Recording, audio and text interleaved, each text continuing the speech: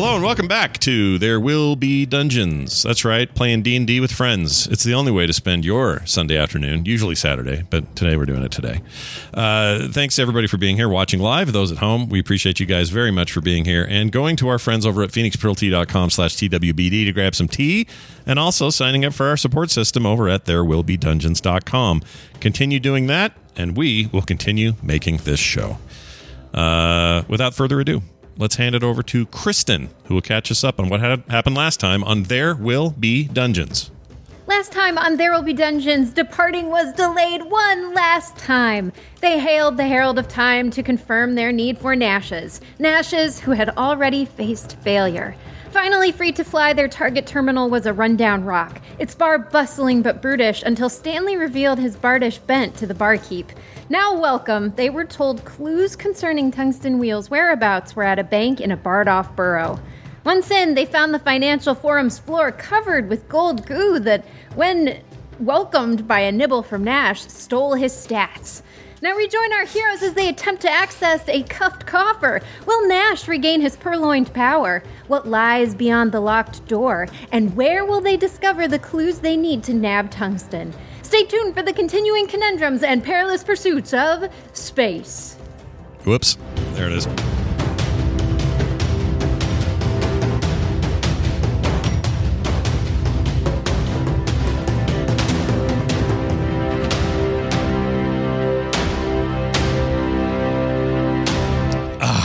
Welcome back, everyone. Bo, it's in your hands. We return to our heroes in the Bank of Burp.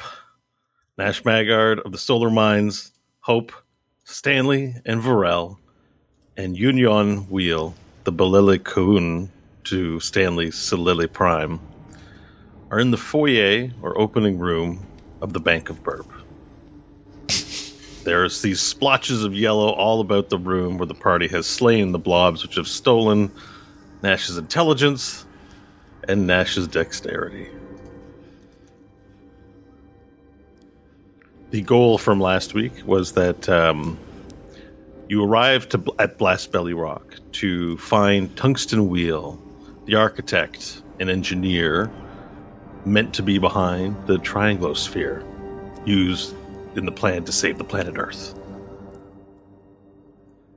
Ailboon, the barkeep of the Wet Whistle, said that Tungsten Wheel held down a job here at the Bank of Burp and was a patron of the Wet Whistle, every day until one day he disappeared. He just stopped coming.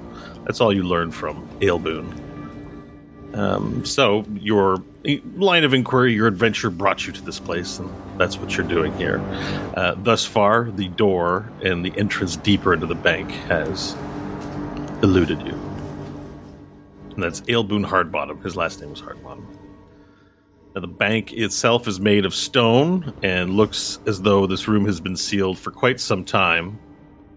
You're not quite sure how the oozes made their home here. However, it's likely they oozed their way in through crevices. Well, Van says, Van. Nash says this. Because he can't think for himself anymore.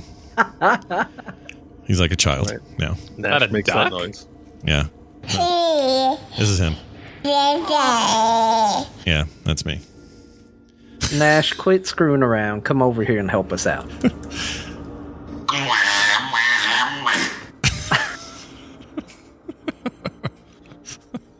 You can still speak common. Oh, can I? Okay. You still have the capacity for language. All right. I'll hear him say that and just kind of walk over there. I won't say anything. Just kind of walk. A little dopey. And remind me, Bo, the lock that we were seeing is, you said it looked like it's arcane in nature, not just a latch? Well, it's a dial. So There's a dial. It has 8 symbols on it of varying natures, and it looks like you turn it to put some sort of passcode in, if you had to guess. Looking along the desk area, is there any paperwork that might have a convenient post-it note with the code written on it nearby? Yeah, so the place hasn't been used in years. There's no paperwork on this. That's a cage that you're seeing there towards the back, where the tellers presumably would pass, money through the cage. There are bars of iron, nothing atop the countertop. The pass through itself, they're closed at the moment. But if you had to guess, they're about maybe a foot by a foot wide. It's very narrow, getting through the open area where the bars are, assuming that the little gate was open. Each one has a small gate that is closed and latched from the other side. Now, mechanically, don't we have short-range teleports? Or was that scrolls that I'm thinking of? I can teleport. I think Nash can as well, but only a limited number. I can't at all because my intelligence would stop me from doing it. What do you mean? Your spellcasting stat is charisma. Yeah, but wouldn't I be... If I've got -4 intelligence... Well, maybe you need to explain this to me. That's your modifier when you roll. Your intelligence is 3. Okay, but if it's 3 and normally what? Hold on. Oh, shit. So I'm not gonna like role play police the accurate role playing of a particular role. Like you're very unsmart, but you still have the ability to attack and use your spells and things of that nature. It's up to you how you want to proceed with and the role keep in mind you still have wisdom, so there's a difference between intelligence and wisdom as the game is denoting. So you have a hard time thinking, but you still understand things at a base level. According to stats, you're as smart as a horse. There you go. Okay, well then Horses can be pretty smart sometimes. Then that's my whole take. I would have good instincts maybe in a situation or whatever a horse would have, but I don't think I'm going to be great at like, hey, you won't know how to finish Pythagoras' theorem. Yeah, you're not going to tell a horse. Furniture. You're not going to say, "Hey, horse, teleport 10 feet that direction." He's not going to know what you're talking about. I would think. So I will. It's up to you. It's entirely up to you how you want to proceed. There's no real rules. Like I'm not going to ding you unless you do something very intelligent, or medium intelligent. Unless you're suspiciously smart. Yeah, exactly. All right, we'll see how this plays out. What is the below the bars, the counter area? What is it made out of? Is it metal, stone? It's metal as well. It's a metal. It's a whole metal cage. It's like a metal table. Barrier, very strong barrier to entry. I mean, we could certainly have Nash and I teleport through this, but that only gets us through. I don't know, Varel, this place has been in disrepair for a while. Maybe take a stab at tearing it down?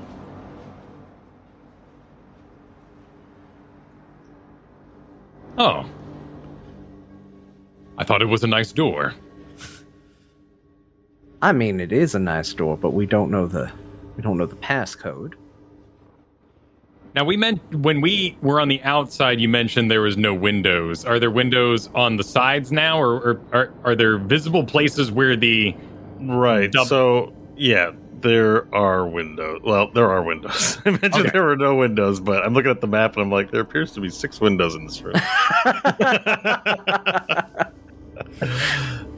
So, yeah.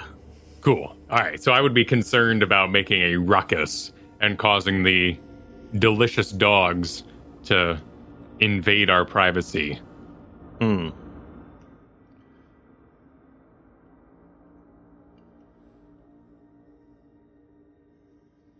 we don't know what those dogs are capable of or how many there would be.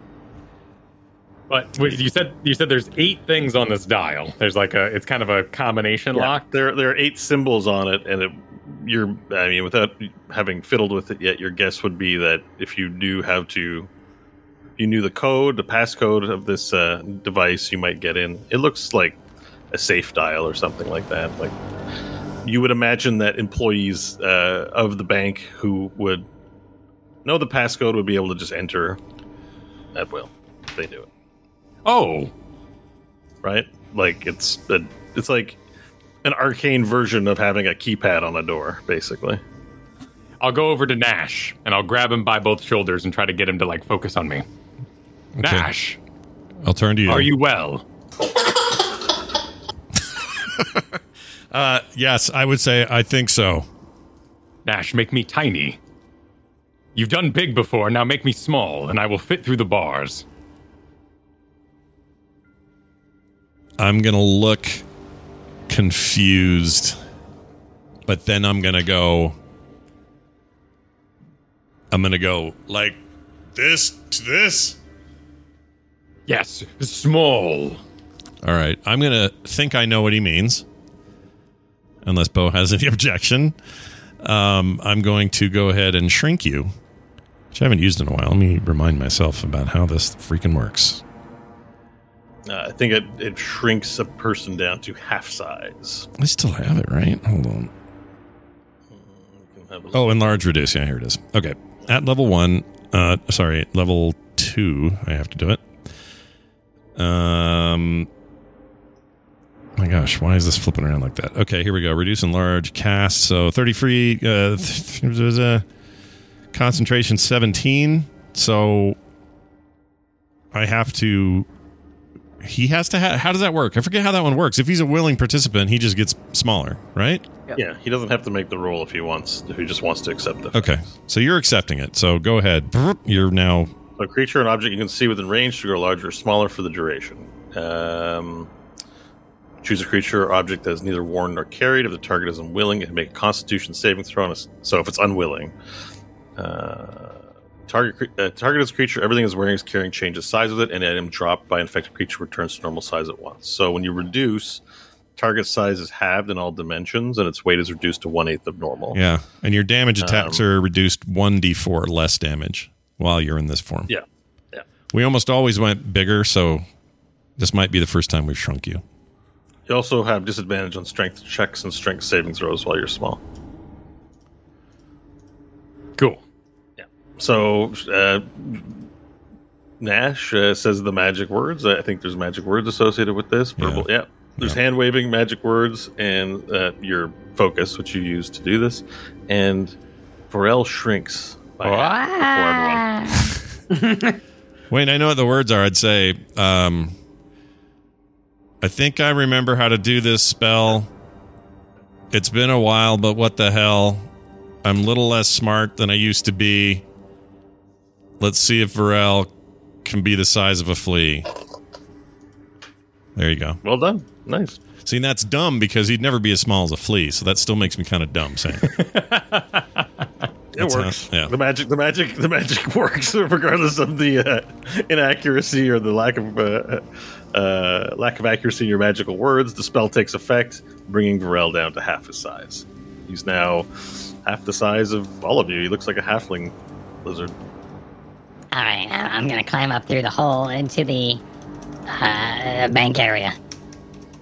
Okay, perfect. So, so the bank area is made of bars, which you can attempt to squeeze through, and then there's these little boxes that can open up and close that are more like fenced off. So you'd have to open them from the other side to get that open.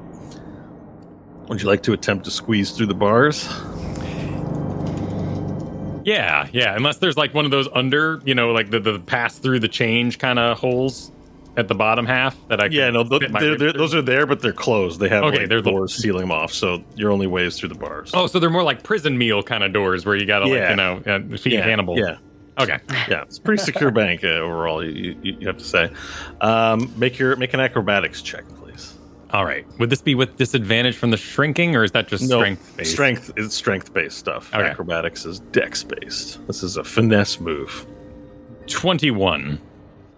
Okay, so with some effort, you manage to you sort of move your head in that way like a cat might when it's getting through an impossible space, as you twist your head around and then twist your body around and then breathe in and manage your body with air breathing so that it's small in certain points. And very quickly, once you're able to get that through, there's a little hump where you have your tail that's also kind of big, so you have to wiggle your legs around and contort in this weird way, and then you hear a... Hang on, is that loud enough? You hear a pop, and and you get out to the you get out and fall on the other side on your feet.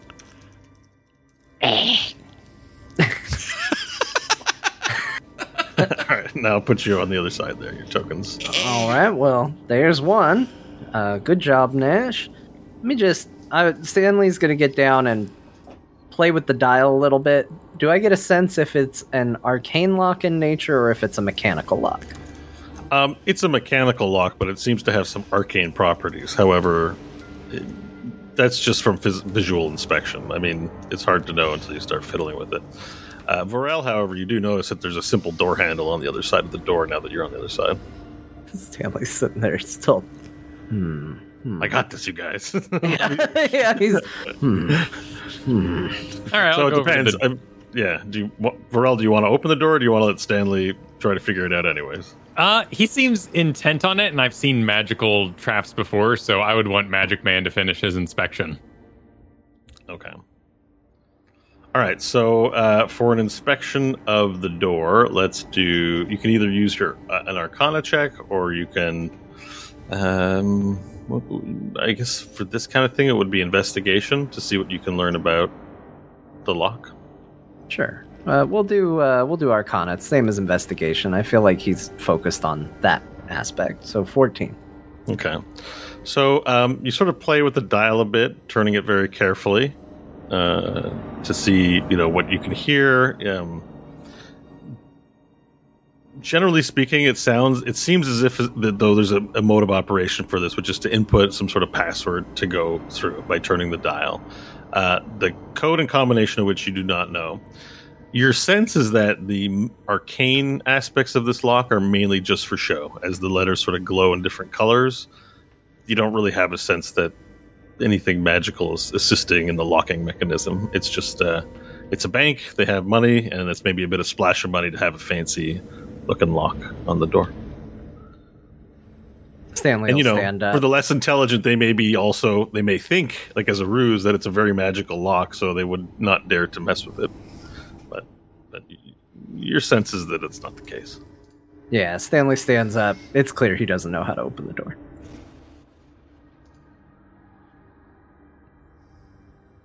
Oh. Are you ready for me to open it? Wait a minute. Does it just open from that side? There's a handle here. Oh my gosh, Tiny Varel might kill me. I'm sorry. Hold on, try it. Okay. I approach the handle, and I twist it. Approach the handle, like you have to reach up on your tiptoes to try and grab the handle. Yeah, another. And then you pull the handle, and the door becomes unlatched and swings open, and there's a second door. As you can see, there's a small chamber. This is a 2-door deal. And there's another handle on the second door. Here we go. And you reach up on your tippy toes and pull down the handle and open the door and see Stanley there, looming over you. Victorious. Yeah, good job. Good job, Varel. Stanley's a little embarrassed. He moves in. Is there anything I can grab to keep the door propped open? I guess we don't need it on this side. It'll be fine. We can close the door. You got a lot of stuff in your inventory, maybe. Yeah. Oh, That's you don't fine. need it though, right? Yeah. Nah, we'll just go out this way. Perfect. So you successfully navigated your way into the cage. Wait. I try to stop Stanley, who's trying to walk by. Oh. Okay. Tread careful. This is where Nash's intelligence died. What are you talking about? Right here. Where you killed it. There's a little blast of yellow on the ground where you shocked it. Can still be recovered. I say he licks it. Of all the things he's licked, he should lick it again. Yeah, maybe eat the whole thing. Just and all. Why is he eating it? What are you guys talking about? Nash is fine. I'll look at Nash with a horse-like I've never heard look. Nash gurgle like a baby. Oh, that's true. Mechanically, I'm not. We wouldn't be quite aware of what happened to him yet. Well, the thing was yelling that it ate his intelligence and that it couldn't. Yeah, you were informed that it ate intelligence. He was like, "I'm doing the Pythagoras theorem over here." Look, I don't believe little slimes that say they ate Nash's intelligence. He just cast a spell. Nash, are you okay over there? I'll look at you like a horse might. He's fine. I like that Stanley can't tell the difference between this and normal Nash. This is amazing. If I'd cut, I'd be chewing it, but that's a cow, I guess. Well, Nash, took him a little longer to get his rhyming spell out, but, it rhymed eventually. And you are technically bigger than a flea, so it was also wrong. But that's not uncommon for Nash. I'll just stare. Nash, come in here. They want you to lick the floor or something. All right, a horse can be called, so I'll walk in there. Okay, I'm glad. If it's the I'm going by the rules. If it's the intelligence of a horse, suspension of disbelief is still intact. We're good. Yeah. So I'll come wandering in there like a horse would if you called it. Mm-hmm. And just stand there. Varel thinks you should lick the floor where the slime died. It's the only way. I'll look at the floor and look at them and then not quite know what they mean. I'll have the look of like a dog who needs further training. That can go down. Are you pointing and at... Ow. The floor. All right, I'll Recover your intelligence, Nash, from the slime. I'll know enough from his mimicking of that to know that that's what I should do. So I'll get down there on all fours, and Nash has no problem licking stuff, so I'll just lick it. All right, let's make a survival check. Okay. While all this goes on, Stanley leans over to Hope and whispers, I think something might be wrong with Varel. Something you never say. All right, here we go. Where is it? Survival, you said? Hope just nod. Survival, please. Okay. Oh, wow. It's almost a nat 20, but instead it's a not natural 20. Okay, so it's just a 20. All right, so you successfully lick the floor, getting charred ooze particulate, as well as rocks and like hair. And as you lick, around your face is all the crumbs from the ground. It tastes like belly button candy and also ground dirt. Okay. Really old ground dirt. And you mean dirt from the ground, not ground up dirt? Is that what you mean? Yeah, that's what I mean. Like, just, think of a dirty floor. It's got like, dog hairs on it and rocks and pieces of sand, plus yellow belly button candy. I've had worse. It's all in your mouth, and you licked it pretty enthusiastically because it was a good roll. Like, you did a good job. Okay. You're a good horse. And yeah, it doesn't seem to have any immediate effect, anyways. Although you're not quite sure what you aren't sure what they're expecting as a result. All right, I'll lean back, look at them, and go. All right. Well, Varel, are you satisfied? At least he's a good boy.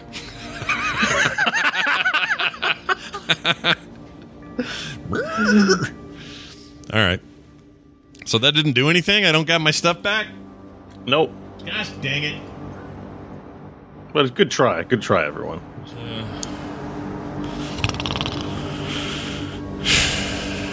All right. Well, if we're done having our companions lick the floor, let's proceed further in. All right, so I'm gonna get to roll 20, reveal some areas here. So there's another door here. It just appears to have a door handle that is not locked, and you open up the door to find a hallway with doors on the left and right. You can't see inside those rooms, but there are doors in there, and that leads to a larger sort of area that is, this sort of larger area with a giant stone statue in it. So you guys can see that now? Let's see.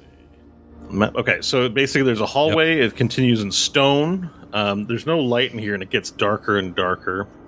Those with dark vision can make out the details, but you see that there are 4 doors, 2 on the left, 2 on the right down the hallway. Then there's a set of stairs leading down into this large room with a giant statue in the middle. And that room with the statue in the middle also has doors on the left and right side. Now, in this larger room, you notice, again, those glowing yellow oozes crawling around the ceiling, floor, and wall, sort of just existing on the sides of the building. In and around.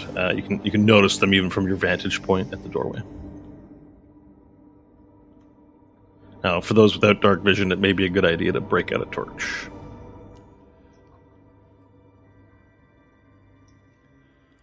I will light I always forget. Thunder or Splendor Belt has dark vision, and I always forget I don't have it with Nash. Hold on a second. Yeah, I believe Varel and yourself do not have dark vision. Yeah. Yeah, I could light my shield and lead the way. Sadly, our enlarge reduce only lasts 1 minute, so it would be failing. Otherwise, I would climb atop Nash's shoulders and direct him, and we'd have kind of a Master Blaster thing going on. That would be awesome. That's awesome. I love that. It's too bad it's only a minute. That needs to be more of a thing. Yeah. Usually in combat, it's great because combat's so drawn out but short, so it never matters. But when we're exploring, it kind of sucks. Would a horse know how to light anything? I don't know. I mean, if you're aware that it's dart, you might know that you have a method to combat that. All right. Well, I'll go and reach into my pants and pull out one of my peels or whatever I've got in there, and be slightly tempted to eat it because I've got a horse mentality. But instead, I will just touch it. You've done that before. You've eaten your light source and then held your mouth open to shine around. That's true. That was a fun time. You've done that before. Yeah. But in this case, I'll hold it aloft in my hand and cast light on it. Okay.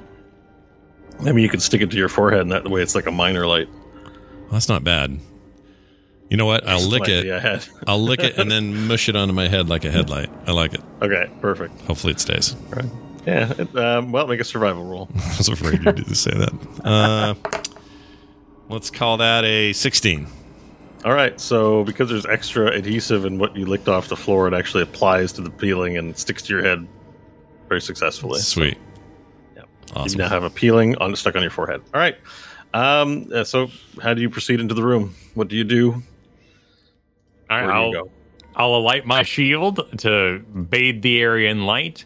Mm-hmm. And I believe it's pretty minor when we've done in the past. 15 feet, I believe.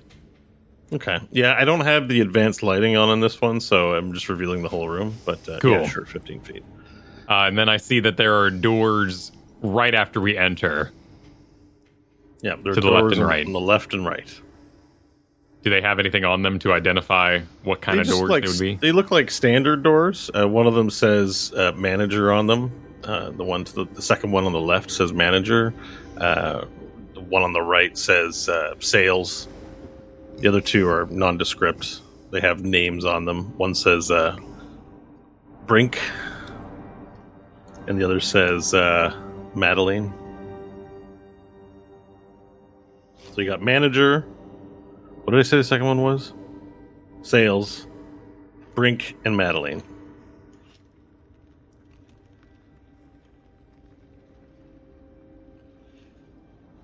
Well, do you want to split up or go in together? I'll lead us down a bit, and then as my light hits the edge of the room here, I would notice the slimes occupying this space as well. Okay, so you carefully move down the hallway and look into the larger back room. Now, in this larger room, you see slimes all around the room. There's very interesting stonework leading to the center of the room, to what looks like is essentially just a water fountain in the middle of the room, but with no water in it. It's long, old. Towards the back is a giant stone statue of this gaudy-looking being with horns. It looks like a sort of piece of art or something like that. It's a little out of place in the dungeon, given how not the dungeon, in the bank, given how large it is and how, this being a settlement of dwarves, possibly gnomes or halflings of some kind. It's very like beastly. So it looks like someone's like a gaudy art collection thing, kind of a big sculpted statue.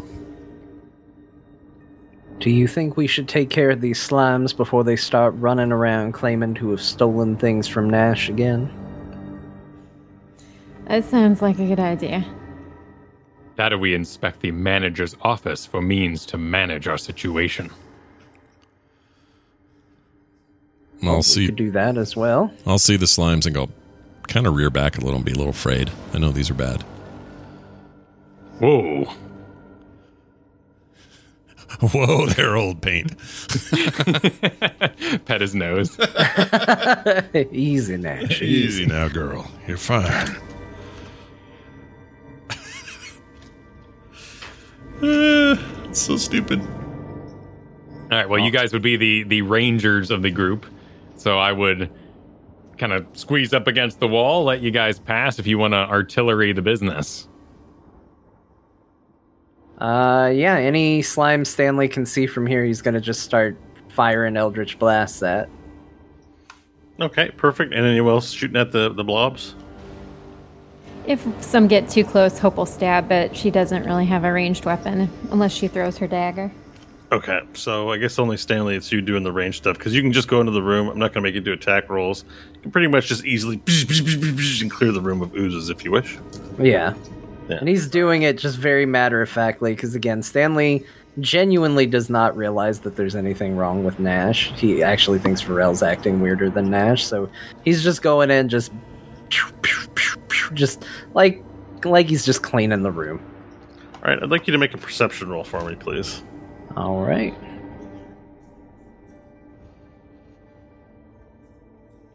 Uh, 15. Okay. You walk into the room and start eldritch blasting everything that you can see. Within seconds, you've cleared the room, and there's the smell of belly button and candy, and it's like faint yellow smoke sort of filling up to the ceiling. Reminds me of that old Marcy Playground song.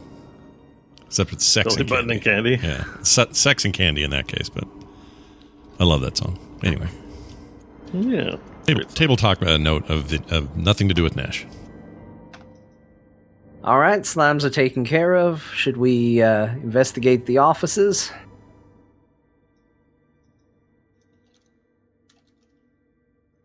Let's go.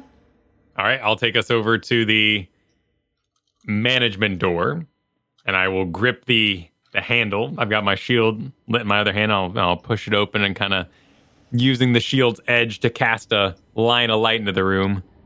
Take a peek in.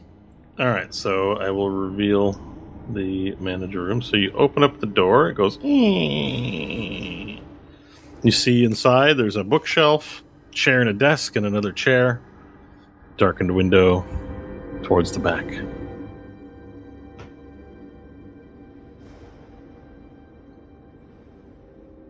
Okay, I will open it full and enter. All right, you open it in full and enter into the room, and you see the self-same bookshelf and table, and like atop the table is just like rotted paper.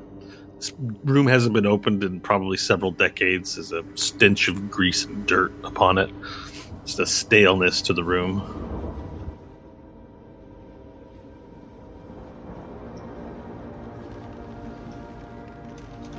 The word manager is under John's name, or under John's icon. It makes me want to call him the manager. Yeah, labeling. Manager Stanley. Yeah, I need to see the manager. I'm resisting my Fallout urge to just start looting the whole room with the old table and books. Give me these books. I need them. An inkwell? Need it. Need it. All right, so taking anybody else in? Anyone else going in the manager office with me? Yeah, Stanley will come in, check it out. Nash will hang out outside. Stanley's moving around like Venkman and Ghostbusters. Like, Varel's got his careful tactical shield peeking through, and Stanley's just kind of walking around like he's been drunk along on this. He's gotten a big head since becoming Slowly Prime. Jeez. A little bit, I guess. I think the big thing is he's just now resided that there's no danger in here, in his head. No.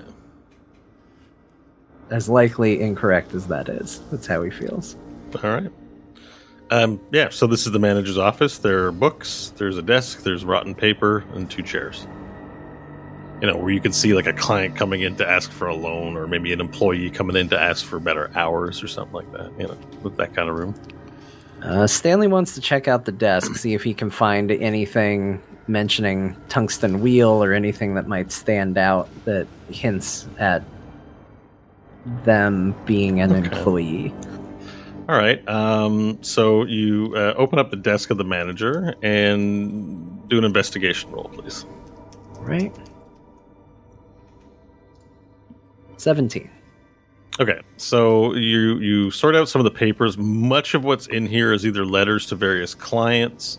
There are contract, like old, like every time you pick up a paper, it's very yellowed, and a lot of like pages are missing. They sort of some of them even fall apart in your hand. But from what you're able to gather, mainly in here there are employment agreements with various employees, and as you sort of flip through the names, you do come across one signed by Tungsten Wheel. He's getting paid 10 gold a week, and you can see he was contracted as a teller here in the bank. All right, I'll grab that piece of paper and tuck it in my bag, take it with me. Okay. Just gonna make sure to move Union, who's guarding you outside the door. All right, so you grab that piece of paper, certainly. Amongst the papers as well is there's a fair number of ledgers and things of that nature.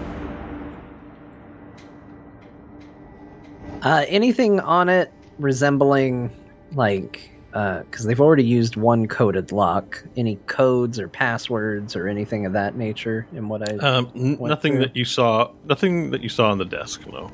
Okay. There is, however, what captures your attention: a bookshelf in the manager's office. All right. Well, that would be the next thing to turn over. Go and. All right. Let's make an investigation roll for the. Oh, much better. Stanley's good at turning over bookshelves. 23. Sure. All right. So your investigation, these are various ledgers for the most part and a few treatises on real estate. Sorry. Excuse me. There's very dusty in here, this bookshelf. Yeah. And a few treatises on, proper real estate practices, how to make money, how to think about finances, books about money. And within one of the books, you find in the creases is actually sort of this cutout of the pages where you might keep an item, and in there seems to be a pile of letters. And then in another one of the books, as you flip through it, you notice on the inside cover, you see the word strangely just like tapioca just written on the cover. Seems like a strange word. Catches your attention.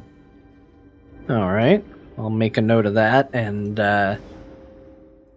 let's investigate these letters, these hidden letters. Okay, so you begin looking through the letters, and you see that they're apparently received love letters of passion from a dwarf back home. It's not really specified where back home is in the letters you're reading, but they're sort of steamy letters talking about how this lady dwarf is going to plow this male dwarf when the next they see each other. Good Lord. And talking about, not liking their loved partners. There's some sort of tryst going on between whoever was managing this place, someone named Dunald, and this woman named Tifa. Stanley will kind of chuckle and go, Nash, look at this, read this. I'll kind of wander over and look at it. Not really sure what I'm looking They're at. nibbling the pages. In normal intelligence level, he would be horrified by dwarves doing it. That would be terrible. Not something you'd want to think about. Why? I don't know. Just something about, for Nash anyway. I'm not saying I have a problem with it. Although maybe I do. Because Just want our listeners to know it's okay. Scott is totally okay with whatever dwarves do. But, like if, just imagine, okay. Like in a more pop culture way, if you saw Gimli getting it on in that way with somebody, it was just that's a weird vision. It's weird. Gimlet. You have my axe. Ah! Like it'd just be nasty. Not interested. Gross. Anyway, that's how I'd look at it. I'd be put back by it. All right, so all you just see is as Nash looks at it, his eyes are going intensely. This is internal monologue happening. Yeah. Stanley's like waiting for him to laugh or say anything, and then when he realizes Nash is clearly just maybe a little too into it, he just pull it away. I like it. All right, well, I think that's all we're going to find in here, it seems. Maybe we should split up, check the other rooms up here before we proceed further.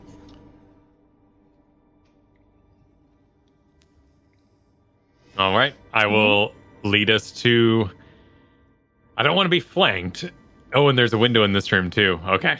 So I will take us to Madeline's and Sales and, basically making my way forward, start carefully propping open doors. All right, propping open doors and looking inside. So you open the office labeled Madeleine, and you see there's a little yellow ooze sitting in the back of the room. And this room, much like the manager's room, has bookshelves, table, chairs, papers, and that sort of thing. You go to the sales room, and you see here, weirdly enough, there's a bed and a chest and a table in here. It looks kind of like a break room, honestly. And then this last room, named Brink, you see again the standard table, chairs, bookshelves. All right, each time I reveal a slime, I will tactically roll aside on the nearby wall and open up the door for Stanley. So Varel does this action roll out of the way, and Stanley just goes and shoots them. All right, so you just cast your Eldritch Blast, zapping them, leaving little spots on the ground. Psh, psh, psh, psh. And eliminate them. And then Stanley's going to go check out the chest. Priorities. Okay, well, there's a little wood chest at the foot of this bed. It doesn't appear to be locked, and it sort of gives away very easily. And as you open it up, you see there are extra sheets inside the chest. Oh, well, that's disappointing. Stanley digs through the sheets, make sure there's nothing hidden underneath. Ugh. More sheets, more weird dwarven sex is what sheets mean. As you dig through the sheets, a spider crawls up your arm and then jumps off onto the side. Runs towards the corner under the bed. Well, that was upsetting. Stanley keeps just keep looking around, see if there's anything hidden in the room. Make an investigation roll.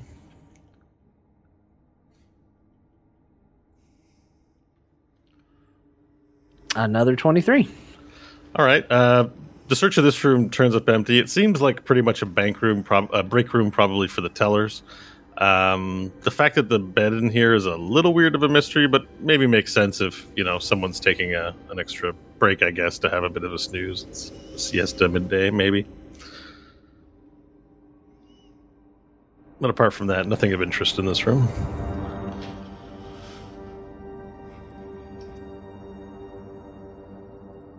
All right. I mean, if nobody else is searching rooms, Stanley will just move to another room and keep looking. But if other people are searching, I'll let them do what they're doing. I don't know if everybody's just standing around watching me ransack rooms. Everyone else doesn't feel like searching. They're like, just let Stanley do it. Nash doesn't know what you're doing. I am being vigilant.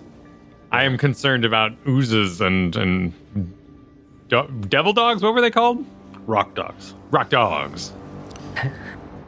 So Stanley leaves the room, comes out, stands in the hallway, sees all of his friends just sort of standing around watching, and goes, "Don't worry, I got this," and just passes by and goes into the next room and starts searching that. Don't need any help here. It certainly goes faster if it's just me doing it. Yep, many hands make light work. Wouldn't want that.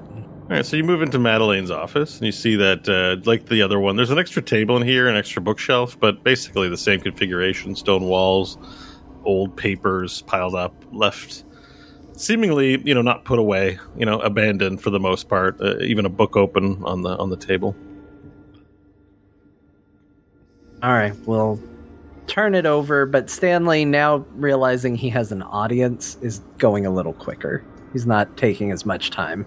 Sure. Investigation roll, please. I already rolled it. It was 17.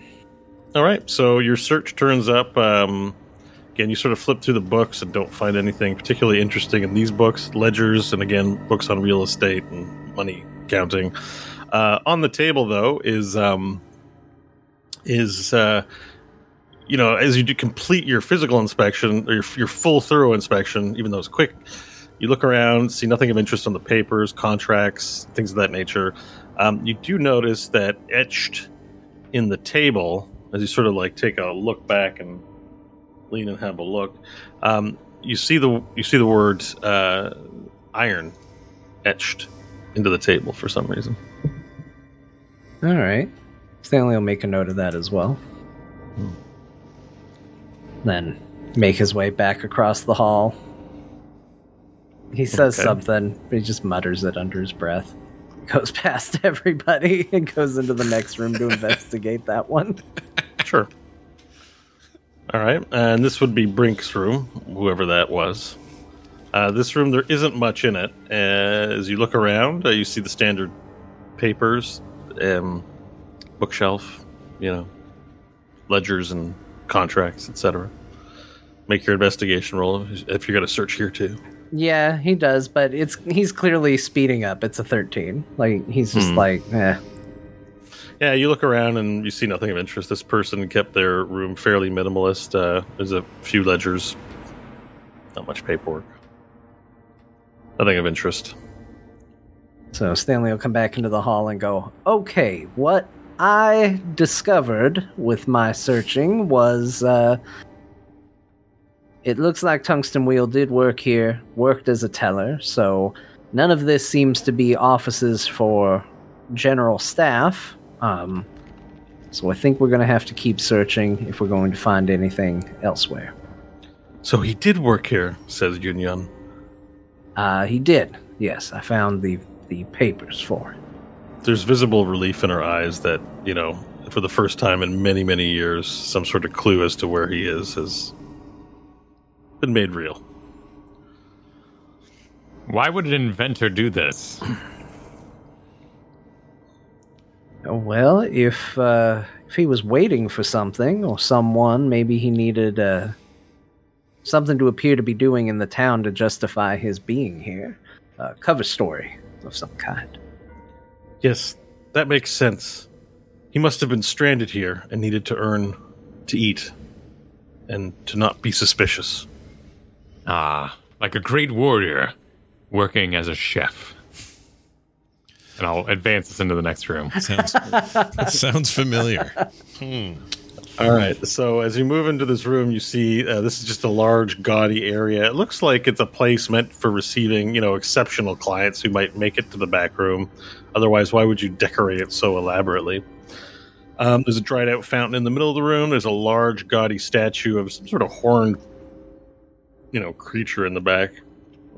Definitely does not look welcoming as you would expect in a place like a bank, but it looks artistic, so, you do see doors to the right and left. One of them is marked staff, and the other is marked president.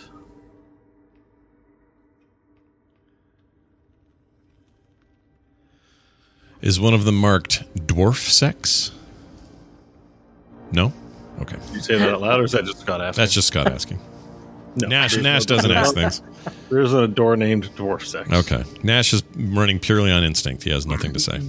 Don't read too much into the fact that Bo could not tell if your Scott Johnson's question was meant to be a legitimate question or a character with an intelligence of 3 question. Yeah, I'm not going to take that as anything. I'll just pretend it's all good. Well, you're so good at RPing, it's right. Yeah, that's it. So natural. All right. Okay. The president's room, probably. Yeah, president's room. Well, sorry, Nash wouldn't know. He's just following. All right, I will lead Stanley over to the president's room door, but I'm going to be careful not to step on this decorative center area. Mm-hmm. It's a dried out fountain very in the middle, but I know what you mean, the yellow ring around it. Yeah. And I will open the door again in sort of a off to the side way so eldritch blasts may flow. Okay, well, you open up the door and you see that there is a larger office with bigger bookshelves, and right at your feet as you open the door, splooshing under the door is a yellow ooze, and it sort of jiggles a little bit and goes begins inching his way closer to your feet. Stanley, I mean, if Varel moves out of the way, he's going to take a shot. Oh, yeah. All right. You fire off an Eldritch Blast, and it seems that there's 4 of them that you notice in the room. You fire it off and clear the room of the yellow blobs.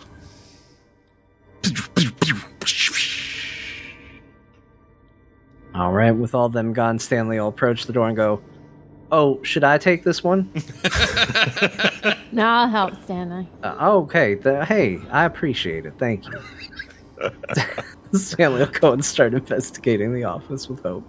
All right. So there's two bookshelves and there's the desk basically in the room, and there's also a large globe. It's like a globe of like the celestial firmament, basically. I'll start with the bookshelf. And then Hope will go to the other bookshelf. Okay. I will walk up to Nash during this and be like, wait a minute. 3 chairs. 3 slimes. 1 bed, 1 slime. 1 chair, 1 slime. Nash! Nash! And I'll grab him by the head and I'll look in his eyes. And I'll see if he's like got golden eyes or if he's turning into a slime. I want to inspect him to see if there's 3 chairs in the president's room and there were 3 slimes and there's 1 slime in the room with 1 chair. Did the people become slimes? All right, medicine check, please, Dr. Varel. All right, Dr. Varel's on the case.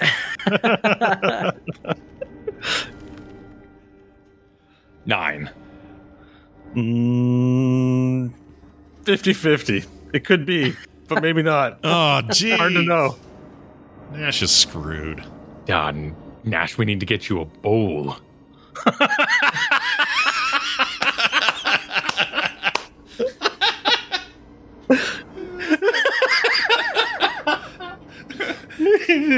That's a great reaction. Yeah. St- Always stand thinking of right- the head. Yeah. Saleli assistant, manage this man. And I'm going to run back to the room with the bed in it, and I see there's a chest in here, and I'm going to pick it up. I'm going to bring it back. Respectfully, Varel, my charge. Stanley is my charge. Are you not a member of the Heroes of the Waste? I am the Saleli Kun. I am the Baleli Kun. I protect the Saleli Prime. Varel, unless Stanley tells her to do it directly, she's not going to do anything. Ah, so you shall be ignored then. I move, and I go and grab the chest and bring it back out. No, what I meant to say was that I only know combat. I can't care for something in this way. You care for nothing. No, you twist my words. She looks indignant. I must attend to Nash, for he is slimifying, and I throw open the chest. Did Stanley go through this chest? The chest in the sales break room? Yeah, I did. All the linens got tossed out of it. So Okay, cool. empty. I open it up, I open it, and I pick up Nash, and I put him inside. All right, so he takes the chest, puts it in the main room. Nash, you're now standing in a chest. Can I? Right. Is it sittable? Is that how big is it? You could probably squeeze yourself and sit into it with your knees up. I'm going to do that. All right. I'm going to instinctually sit with my knees up. All right, you sit with your knees up. And I have an instinct to trust the lizard. He's part of he's as close to horsedom as possible, so I'm going to trust him. I understand. Yeah. All right. Let me know if you feel jiggly. I'll say. Stanley hears a commotion, but he is ignoring it. It doesn't sound like combat, so he did a 22 on his investigation, so he is focused. All right. on And what that. were you investigating? Sorry, there's 2 bookshelves on the table. Yeah, the bottom bookshelves. The bottom bookshelves. Okay. There is a large amount of ledgers in here, treaties on various financial transactions, books on business of mining and ore, and maybe things that are of local interest to the industry. You don't find anything particularly interesting. In fact, you would suspect that a lot of this here is just for show in the president's office. They don't, even though they're aged, they don't look particularly red, no creased corners or anything like that. Very pristine books otherwise. Okay. And Stanley will start making his way to the desk, but kind of wait to see what Hope turns up on her. Yeah, Hope, so you're investigating something too, right? You're going to look at the bookshelf? Yeah, I rolled a natural 20. Oh, nice. Well done. So you flip through the books, and again, you get the same results as I explained to Stanley, where a lot of these books don't look read, even though the pages are aged. Various treatises on financial transactions and different types of businesses and commodities. But through your quick flipping of the books, you do notice that taped, like not really taped, but like there's a little slip of paper in between two of the books. And as you sort of open it up, you see that the word plow is on the is written on the page. More dwarf porn. Really? DP. I like to call it. Plow doesn't mean anything. And Stanley has a sheet of paper here. It's got the word plow on it. All right. Well, put that with the others that we're keeping track of. Tapioca, iron, and plow have stood out. Interesting. Stanley will move over to the desk. Okay, Hope you we'll move go to over the to the globe. desk. Okay, so make your investigation rolls, both of you, please. Desk investigation is a 17. Okay, the desk,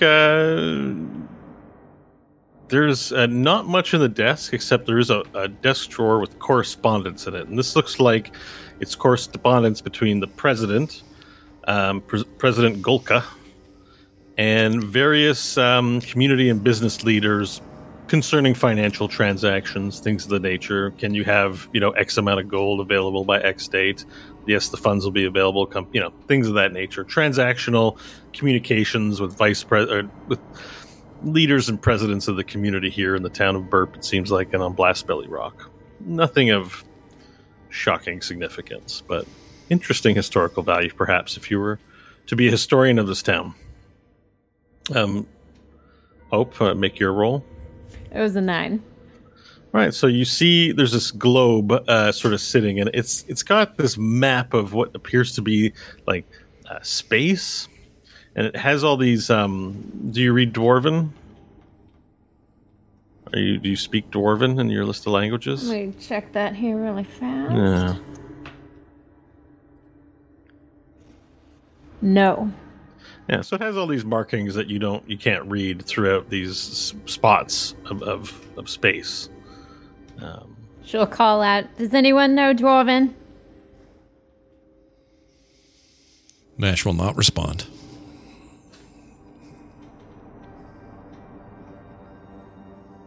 I guess that's a no. I will glare at what's her face. Union? Yes, Union. Mm-hmm. She looks back at you. She doesn't break your stare. I will make my eyes wider. I didn't realize we were having a stare-off. Now this has gotten, the predatory. Yeah, and her face continues to stare yours down, too. She's not backing down. I'm trying really hard not to blink now. She gets caught up in this, too. And her body tenses up, and she grabs her bow. Then I will raise an eyebrow, realizing I thought we were fighting for social dominance, not actually fighting. No, I mean, it's like she just grips her weapon. Oh, okay. Yeah, she's not unsheathing it to attack. She just, her hand appears to grip her bow even stronger. Might I request a constitution off to hold our eyes open longest? Okay, let's do it. Let me get her sheet open. Bummer. I rolled a natural 20. Damn, I got a 9. Oh, jeez. I attempt to bring up my tongue to try to lick my eye and fail and close my eyes. Yeah, her years of training kick in. She is much older than you, so although maybe you don't know that, but she maintains her ground and stares at you. And I give her a little nod and a little, all right. Go back to watching Nash. Man, the relationship dynamic changed so heavily over just absolutely no words exchanged. That's incredible.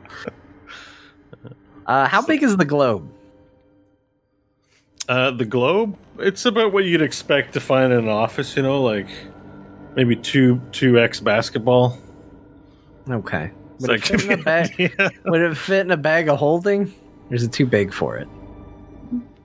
Possibly. How big is the size of your bag of holding? I don't know. I kind of picture it like a little bag, It must say on the bag of holding. No, probably does. Actually, do I even have a bag of holding anymore? I don't know if I do.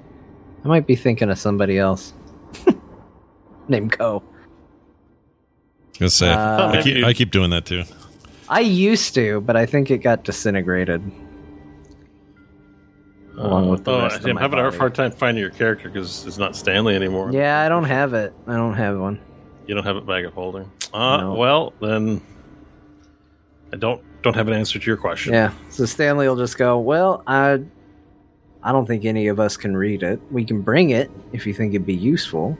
Just gotta tote it around. Maybe, but do you think somewhere in here they have like a translation book or something? Because maybe the words we've been finding plug in here.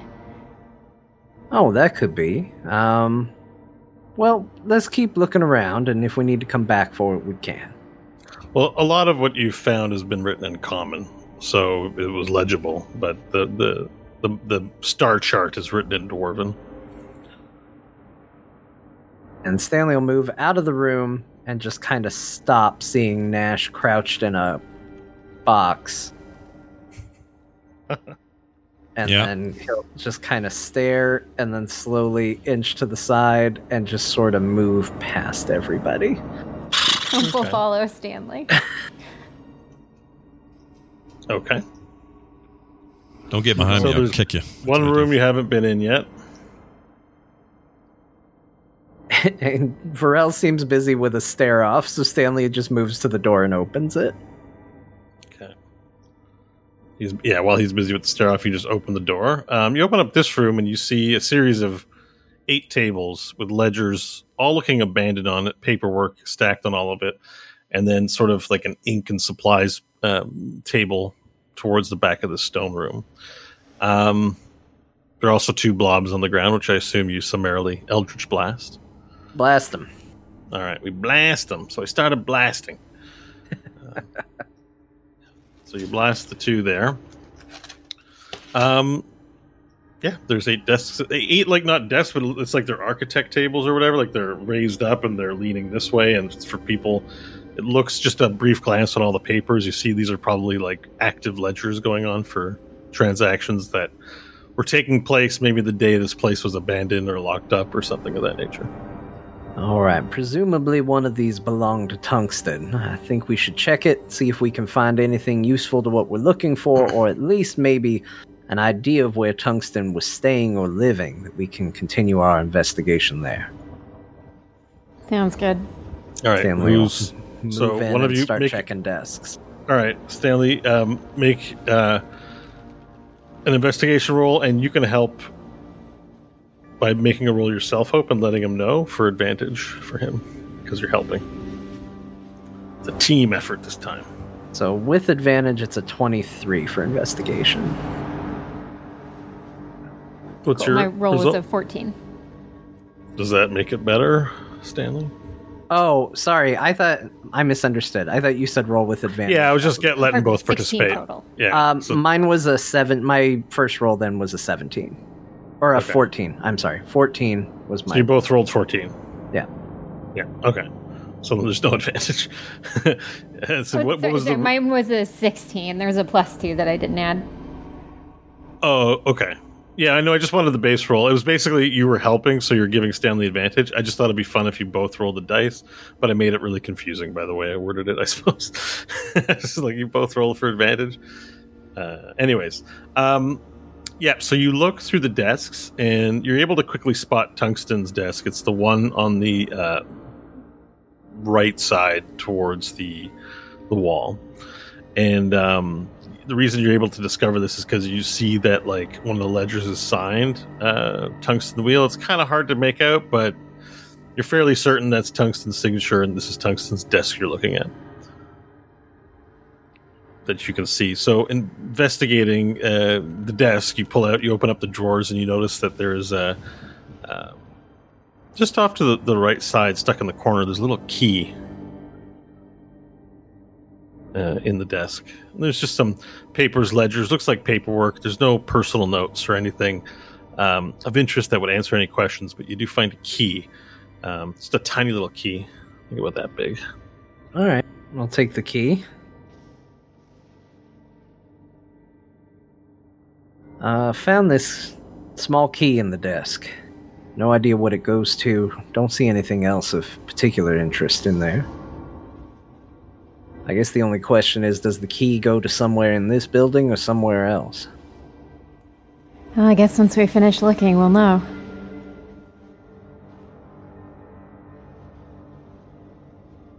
Alright, well, I'll go ahead and, do a cursory glance over the rest of the room for anything of interest, but having checked what he came here to check, Stanley's not going too deep on looking. Yeah, you don't see anything else in this room. This looks like this is where paper ledger work was conducted. You look through all the drawers, look through all the paper. It looks like boring-ass paperwork, maybe a few personal notes about inconsequential things. That's about it.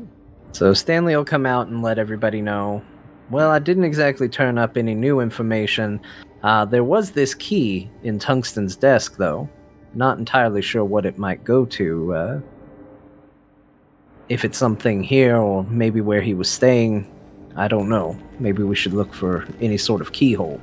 Union approaches and she says, Silele Prime, may I examine the key? Sure. She's trouble. She looks at the key. She looks at it. Don't trust her.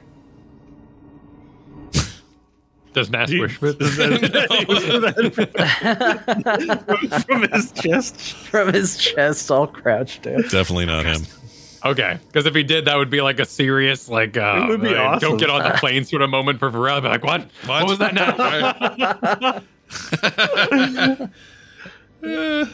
Final Destination 6. So that's it? She just looks at it? No, she's looking at it, yeah. She doesn't okay. immediately give you information or say have anything to say.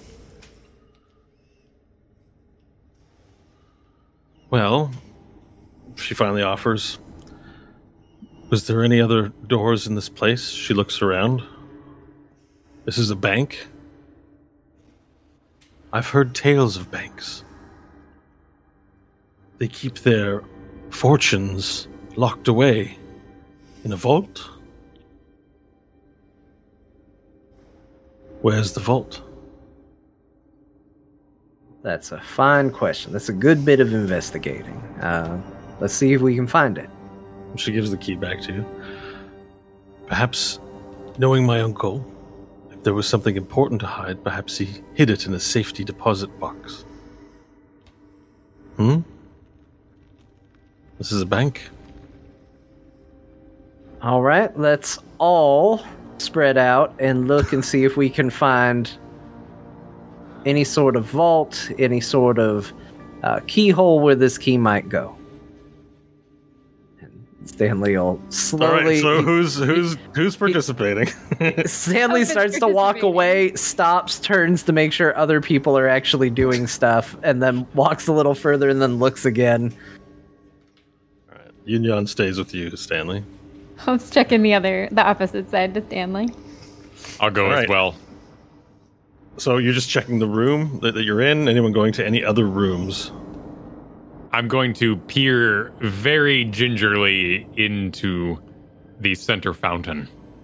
Okay. Hope, what are you going to examine?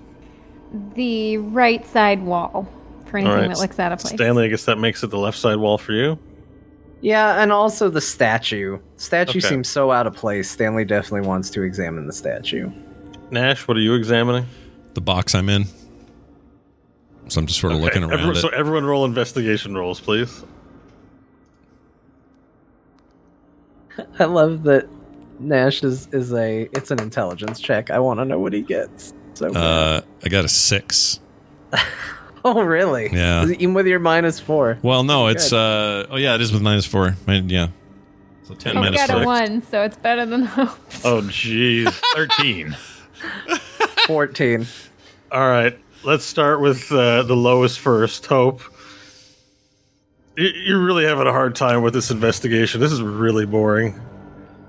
You you don't find anything. You just look at the wall and stare, and you're starting to hate this big time.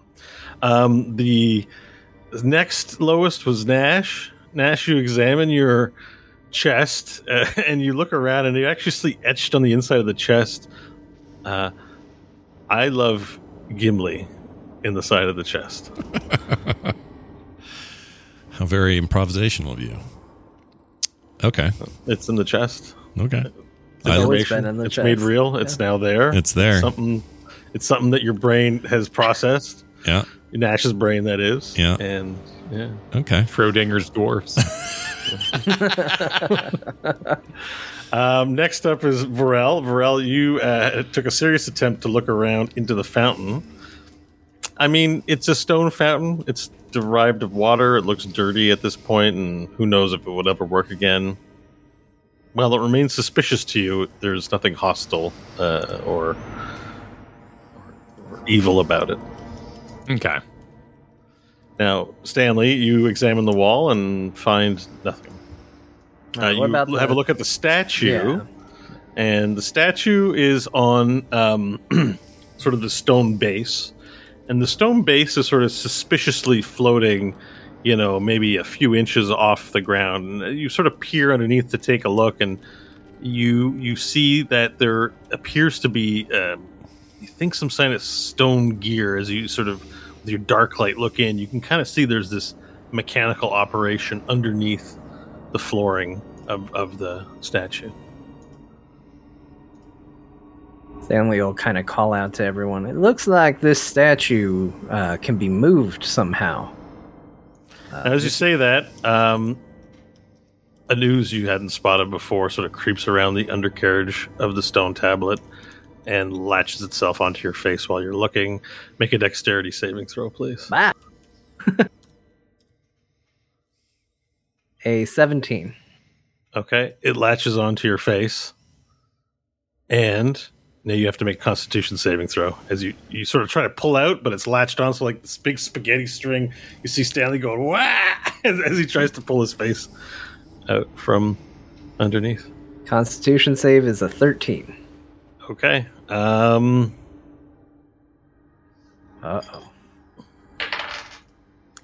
Your wisdom is now 3. Oh, no! As this that's a wisdom roll. Okay, I rolled a perfect wisdom score before I lost it forever. So just do the override. Don't. Your it. wisdom now hits 3. And suddenly, the blob sort of floats up and grows these like little blobby oozy wings and starts flapping and floating up into the air.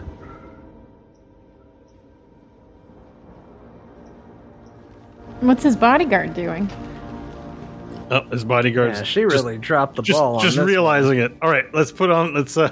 Do you want to start combat? I guess it begins floating up in the air. Yeah. Yeah. Why not? All right, everyone gets a turn before it because it's had its move. So if you want to roll initiative for it, that's great. If not, Stanley, you can react first if you wish. Yeah, blast it. Okay. So you started blasting. Yeah, start blasting. Okay, make your attack roll. 16 to hit. Oh, wait, no, that's not true. Hold on. I rolled the wrong thing. Blasting. That's it. 28 to hit. All right. You definitely blasted. You don't need to roll damage. These guys don't have a big hit pool, so health pool. So you get something changes in your head, and then you react immediately and sort of blast it out of the sky, and it explodes in a giant mist of white before it even has a chance to taunt you with its stolen wisdom. Stanley will get up. Okay, those oozes definitely did something.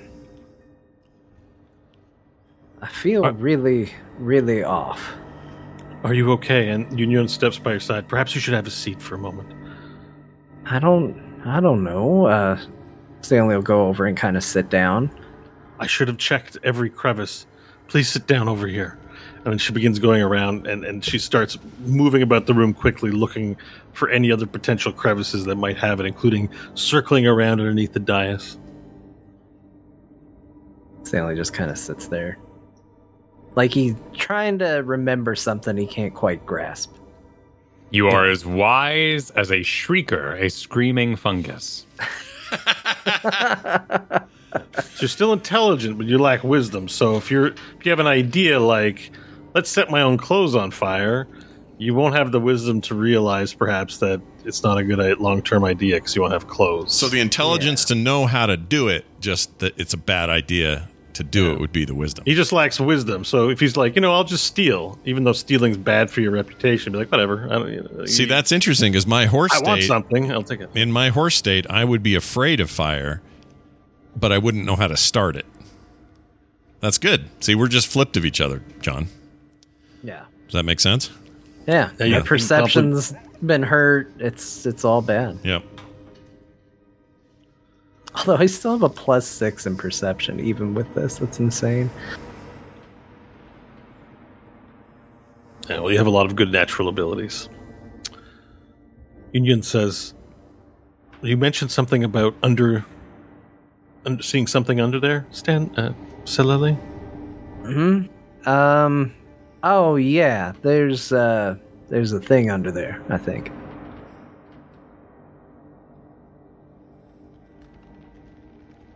A thing? Yeah, I saw the mechanism under there. It looks like the thing can probably move easily. So perhaps there's a lever? Yeah, that would make sense. She turns around and looks at everyone. Can we find this button or lever? Stanley looks straight up. Starts looking around at the ceiling. Okay. So you look straight up. You see ceiling.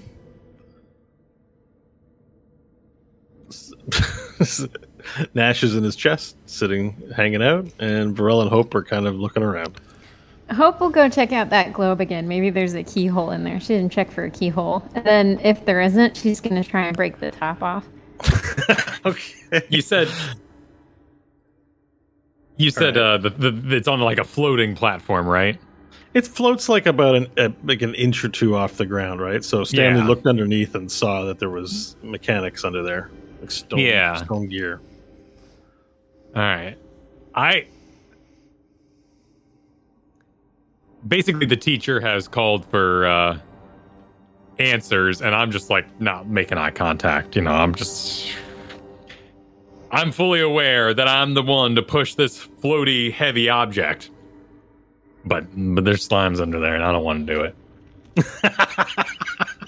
Nope, no sir.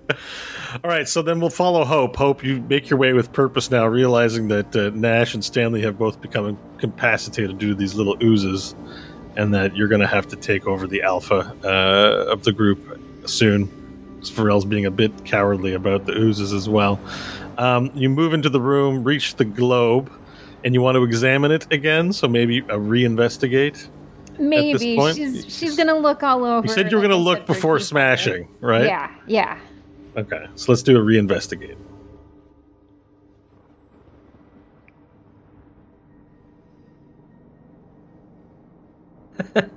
It's a 7. Okay. It's worse than last time. She just wants to crush it.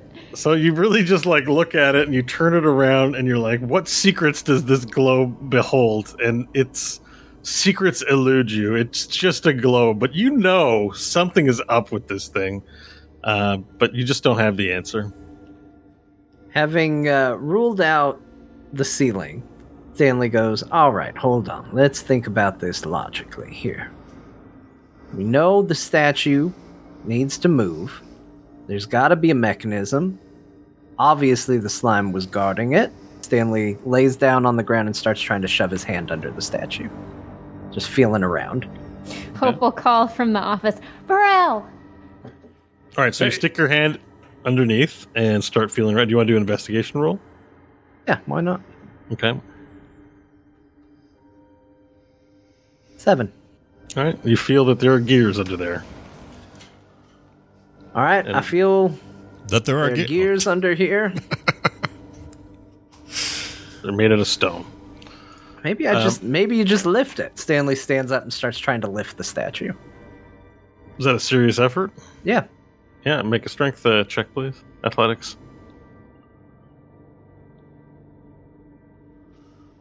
An 11. You go to try and lift this thing. It is extremely heavy, and you throw out your back. A large twist happens in your back, and you go, "Ah!" You take... That's bad. You take 9 points of back damage, back strain damage. And you're now, what's the stat? You're now you now have back pain. You have back pain status. Stanley is now laying on the floor in front of the statue. This is accurate, by the way. Hands still outstretched, touching it, just laying there. Yeah. So Hope yells out to Varel from the room. Then go help Hope. And I leave. Okay. All right. So Hope is looking at this globe she has in her hand. She looks like she's about ready to destroy it. Varel, do you think you can open this thing? Does it open? I don't know. Smash it or something. You're good at that. Well, what if it's full of oozes? Then we'll kill them. You can throw it away from us. Oh, excellent. I pick it up and I toss it at a wall. The far wall. Athletics check. All right. Heave. 16.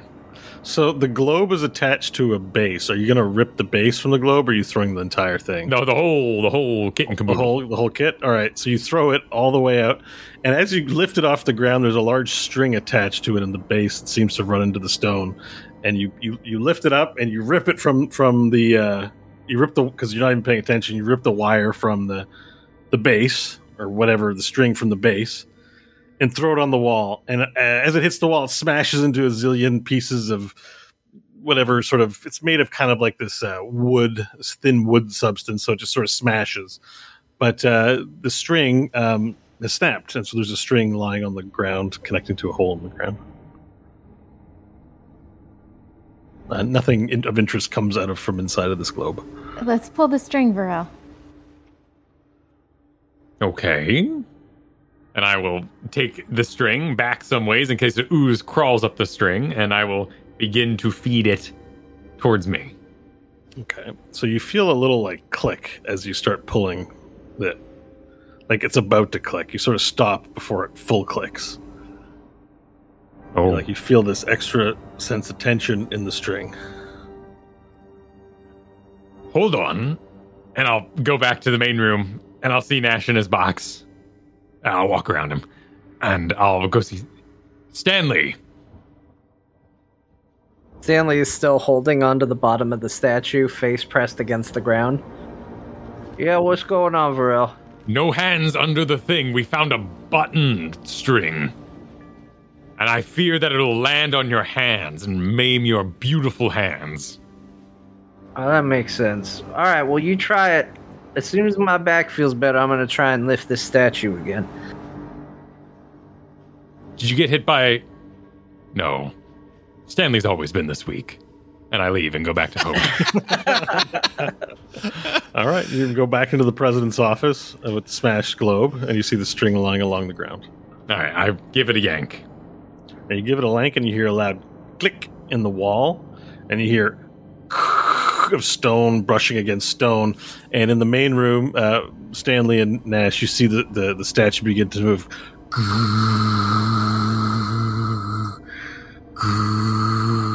to the center of the room, and the fountain sort of folds inside at a visible range, and the statue moves to the center of the room, and a stairwell appears from where the statue was originally placed, the stairwell below. Nice. And with that discovery, I think we're at our midway point. So why don't we take a break and recover from all the ooze hangover we have, and we can move into the next room. I think that's a great idea. Bank of burp. All right, everybody, go take 10, pee, eat, whatever it is you're doing. And when we come back, pee and eat. And when we come back, there'll be more. So stick around. We'll be right back.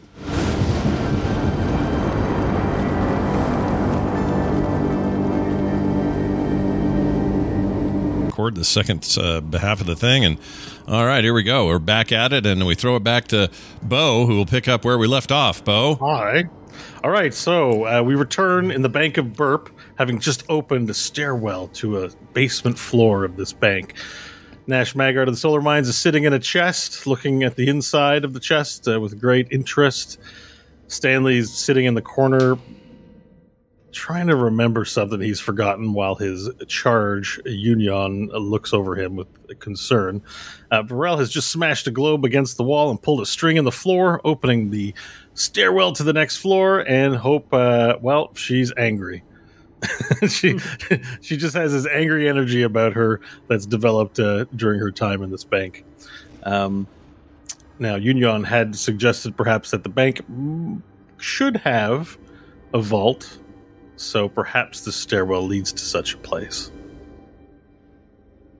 And there is one living slime there. Did that slime die? Oh, that slime died. Yeah, Okay. That's the slime that got... That's the one that got him, right? That's the one that got Stanley in the face, because his perception roll was only 15. He missed one. Got it. Stanley is going to... He tries to move, but his back really, really hurts. He goes, Oh, that's right. This is unacceptable. And he's going to cast Healing Word on himself. All right. And recover, exactly 9 hit points. You recover your hit points, and you clear your back pain status, and you feel limber again. Much nicer. Stanley stands up. All right, well, we found the stairway. That's all we need. And Stanley starts marching down the stairs immediately. Stanley, caution! Varel, he's been hit by one of those things. We gotta back him up. Oh, Stanley, get in the box with Nash. No, there's no need for that. Let's just see what's down here. We got a job. We got to do it. And Stanley's just walking down the stairs. What did it take from him? Stanley, could you wait for us? Sure. Stanley stops and just, hurry up, though. We got to go. All right, we'll be down soon. All right, so who's going down? I got Hope, Varel, Stanley. Union will be going. Am I staying up here in the box? Just up here? Are you laying staying in the box? I mean, the question. I don't know. I would stay there until Varel did different. Okay, Did the statue run him over? Is he okay? Yeah, the statue looks like it's crushed him. What happened here? Yeah, the statue's pushed him. Like it wasn't a violent opening, so it's just as the statue moved south, it hit Nash's box and just pushed him slowly across the floor till it stopped. All right, I'd be pretty freaked out by that, but I wouldn't move unless. He looks like a concerned horse at this point. It's like, I would be waiting for I'd be waiting for the lizard. Box. He's watching it the way the lady in Fargo looks when she sees the burglars outside of her house. Just this like flight alarm, but not going to move or do anything. Yeah. Just, oh no, Thunderguard lady. Yeah, get pushed away. yeah, I would be pretty freaked. so you staying in your box? Unless I hear something from the lizard. Yep. Lizard. All right, I will inspect Nash with another medicine if possible to see if he's progressed. Do it. 6. Killing His it. condition remains the same. It could go either way. Jeez. Killing it. Amazing rolls. So, okay. Varel, just grab Nash and let's go. You have a rope? My rope's on the door. Right. Here, and I'll go and there's the string I was pulling to pull the thing. Yeah. I'll take my blade and I'll cut it so I get the string. All right, you've got some string. Excellent. I'll tie it a little around Nash's neck, lightly. And, You make a collar for Nash? Yeah. Okay, Nash is No. now wearing a collar, and you have a leash for him. Great. come on, Nash.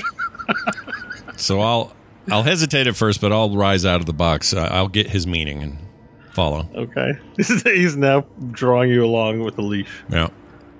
All right, so we're all going down then. Yeah. All right, so the party groups up at the top of the stairwell and moves down to the second floor. Let's make sure everything's ready for you guys. Okay, I am updating the map. I may not see anything for a second. All right, so as you proceed down the stairs, this is a dark and musty room. Thankfully, you still have the vegetable peeling attached to your forehead, Nash, Yeah. as well as Varel's, sword is flame sword is illuminating the room. You move down the stairwell into the main area. I just got to get Yunyon's token 1 second. And in this room, you see it's about the same size. Like, it matches the width of what was above. You notice that there are all these like caged off rooms on the left and right with various boxes and sacks looking decrepit and old. You see again another statue, just like the one you saw above in the center of the room.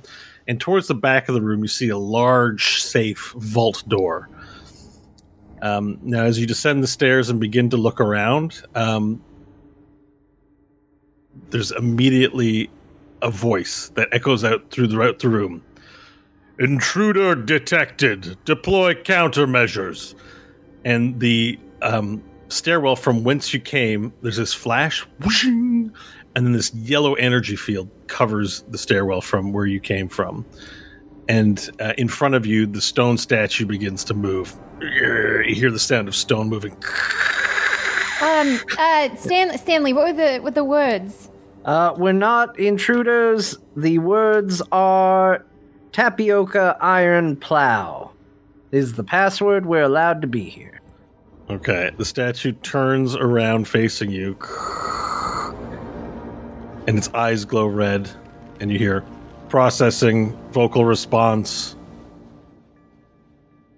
passphrase accepted, welcome President Golka.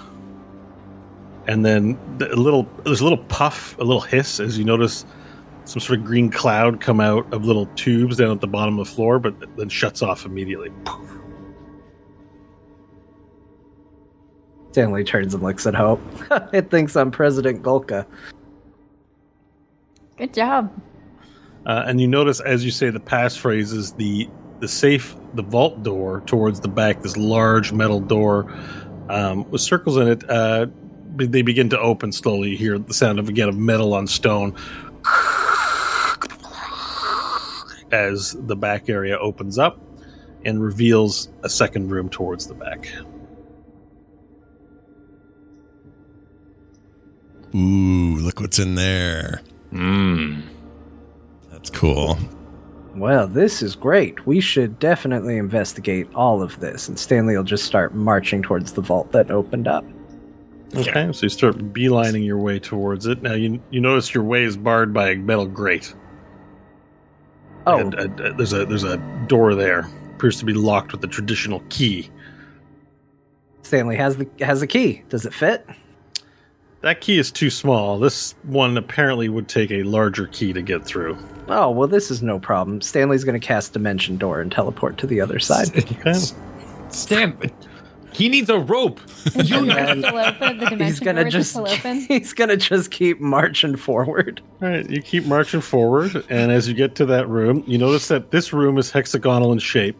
There's a large chest at the center of it, very ornate, and it's made out of sort of a glowing yellow stone. It seems to be stone.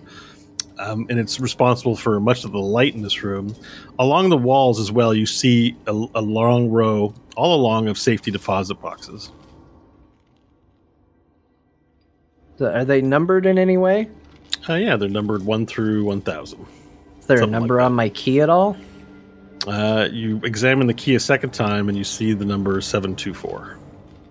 Excellent. Stanley will go over to 724 and unlock it. All right, so you sort of scan and look around, and that's all in numerical order. You see 724.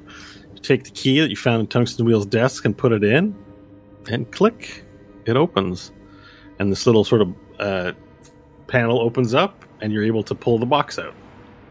Excellent. Easy. Stanley tucks it under his arm, looks at the center thing. Is it like a solid slab, or is it like a chest? Well, it looks like a chest, but it's made of stone. Is it locked? You don't see any place where a key or anything obvious would go into it. All right, Stanley tries to open it. All right, you lift the stone lid, and it's quite heavy, but not locked. And you open it up, and you see that it is full of gold pieces. Excellent. And gems. Stanley just starts shuffling as much as he can into his bag. Yeah, there's about, I want to say 300 pounds worth of gold in here. It's hard to know exactly how much. It's quite heavy. Stanley would go until he could barely lift the bag. Right. So your encumbrance, I believe, is 15 times your strength, if I'm not mistaken. I'm currently carrying 19 pounds, according to this. And I can carry... I thought it told us how much we could carry. It looks like strength is 10. Yeah, I thought you're unencumbered. It'll tell you when your capacity is 150 pounds. 150 pounds. All right. So I don't know how much gold weighs. I guess I just do an experiment here. I mean, you can ask. Maybe Google knows what 150 pound gold piece is. Oh, yeah. It doesn't do that. Okay. I added a bunch of money to your thing and it didn't do anything weight-wise. Oh, I think I can turn that on, though, actually. Hold on. Character settings. Coins do not count as total weight carried. 50 coins weigh 1 pound. Okay, 50 coins. So what's your total weight availability? 190? So, hold on. Let's... I need my calculator for this, because this is too advanced for me. Okay, so... I have a carrying capacity of 150 pounds minus the 19 pounds that I'm already carrying, which means I can carry 131 pounds. So, and it's 50 coins? 50 coins per pound. So you can carry 6,550 coins and worth of coins. Okay, so, yeah. Stanley, without being encumbered, I think you can still be encumbered, but you would just suffer disadvantages at that point. Well, Stanley's not wise, so he's not worried about the encumbrance. So let's. Okay, why don't you take it all? There's about there's 13,365 worth of gold and gems in there, and you would then be encumbered, which I forget exactly what the encumbered status does. I know what it does. It makes you find the cheats online and put it in the console thing, so you never have to worry about it again. Skyrim style. Okay, how much am I putting in my gold then? 13,365 worth of gold and gems. Now it's going to take you like a good 5-10 minutes to scoop everything into your pockets and things. Stanley's going to start scooping. Do you have enough pockets to really put it in? I don't like. You're going to have to stuff it in your pants and tie your pants. He has a backpack and a component pouch and pockets, I would assume. Okay, so if we want to get this in, you're not going to be able to take it all physically, but probably grab most. Oh, you know what? I was way off on how much I'm carrying. So, I was splitting it up between what I was carrying on my body versus my backpack. It was splitting it. So I'm already carrying almost 100 pounds. Oh. Encumber. I can't find the rules on encumbrance.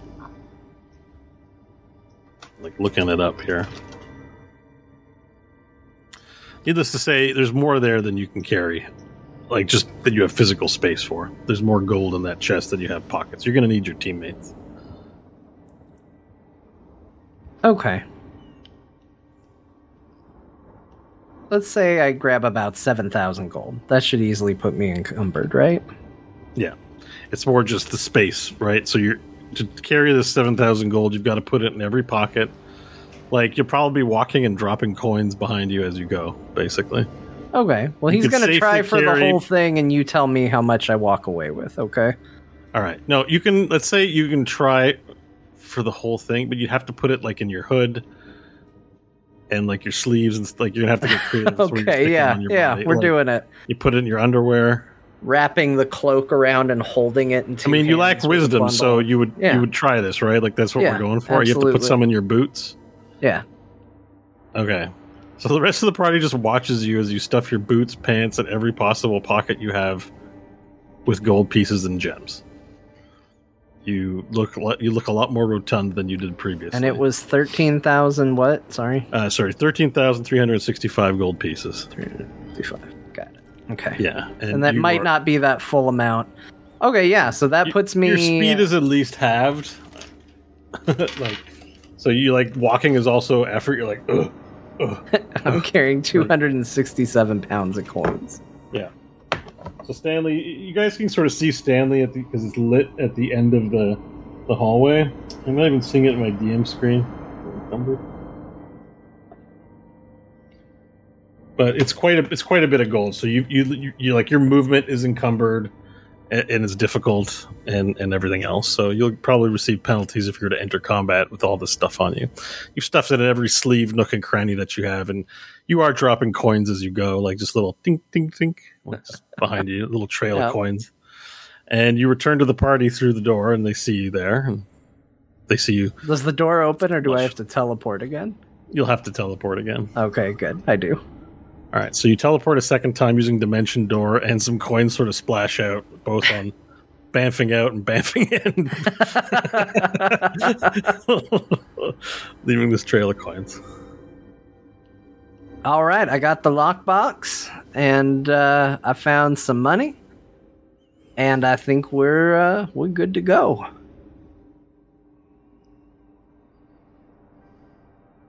Okay. Varel, I'm excited to tell you I'm going to be able to pay you back. It was rude of me to offer money I didn't have earlier, and now I can pay you back. Here, take what I owe you.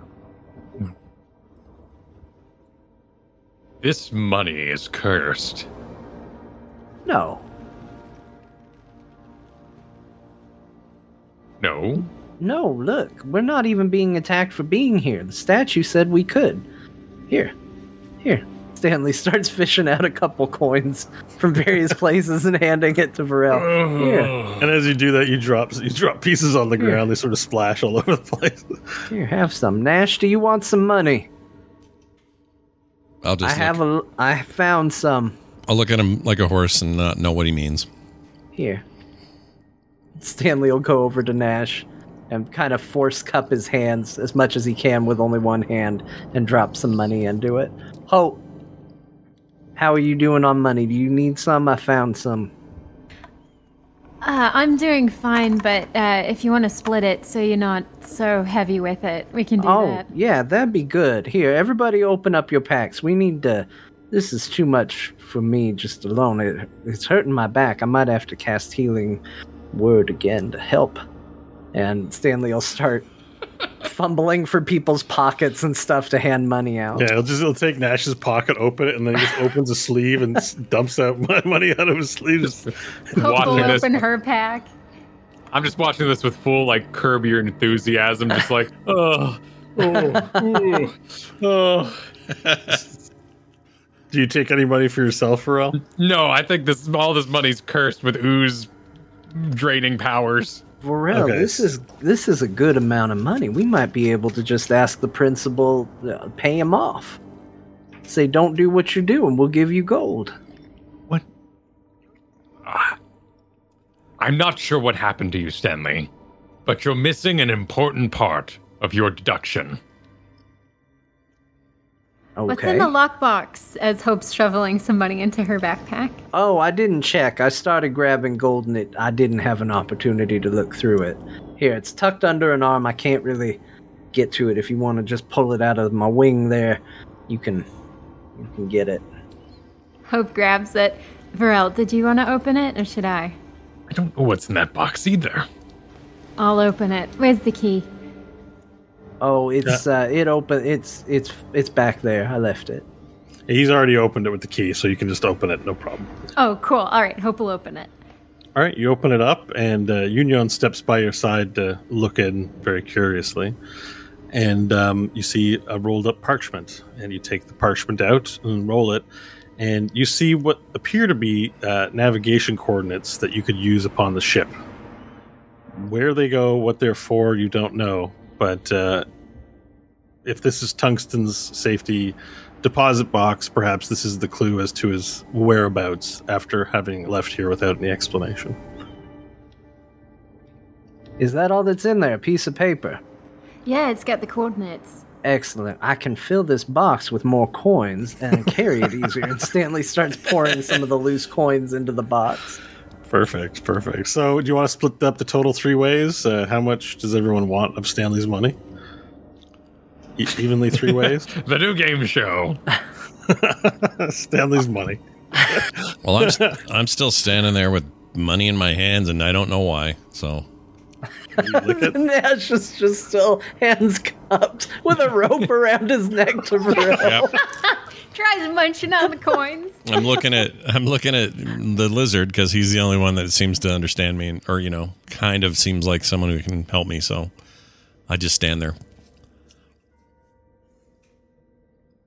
Yeah, I mean, let's split it because look, my windfall is your windfall. I want us all to feel good about this trip, that it was worthwhile, and it's also going to be a lot easier for me to carry if you all take some. Yeah. So, accounting for the adjusted amount that Stanley's dropped along the way, there's now 12,968 left. If we divide that by 3, the 3 of you each get 4,322 pieces of gold. So your packs are going to be full, and everyone will have to put some in every pocket in order to take all of it. Hey, that does make me unencumbered, though. 4,322. Yeah. You may still run the risk of splashing it around if you get into any sort of excitable incidents. At least don't touch it. There's a chest upstairs that Nash was. Oh, that's right. The chest. Yeah, we could do that. Let's go do that. Stanley looks at the stairs, thinks about how burdened he is by the gold, and casts Dimension Door to appear on the floor up above right next to the box. Oh, convenient. And as he bamfs out, gold sort of splashes around. And you just hear from up top, grab what drops. Union takes the direction seriously and begins picking up the gold coins and putting them into like a pocket that she might have, and she brings them upstairs to you. The force field is gone from the door. She moves up and she begins loading it. Does everyone else bring their share to the? Yeah. I go where the rope pulls me. All right. So Varel. Oh well. I don't know. So hope you head upstairs and start helping. Varel, you're still standing downstairs with Nash on a rope. Yeah. Come on, boy. I'll shuffle along with him. All right, you shuffle along, go upstairs, and let's say everyone empties out their gold into the coffers to be split up later when it's easier to do. So someone's got to carry this heavy-ass chest, though. Who will it be? Varel, we've put it in the chest. It's in a easy-to-carry box for you. I think you should carry it. I can guide Nash if you're worried about holding the rope. I can hold him. Oh yeah, have the wisdomless guy lead around the intelligenceless guy. That's a great idea. Oh, actually, maybe we'll what's the word? We'll erase each other's problems and become the perfect single being. Yeah, I'm sure that's how it'll work out. Yeah. Not the other way. Convergence. I don't know what's wrong with you, but you can do this. And I pass you Nash's rope. And I pick up the chest. Can I lift it all? Yeah. You can lift it. You have great strength compared to your comrades, and you lift the chest, and it's heavy. You're going to have to put it down if you want to do anything else, but it's also no problem. Okay, I'll start out with the chest then. Now, Okay. as we leave, we might have to worry about those dogs.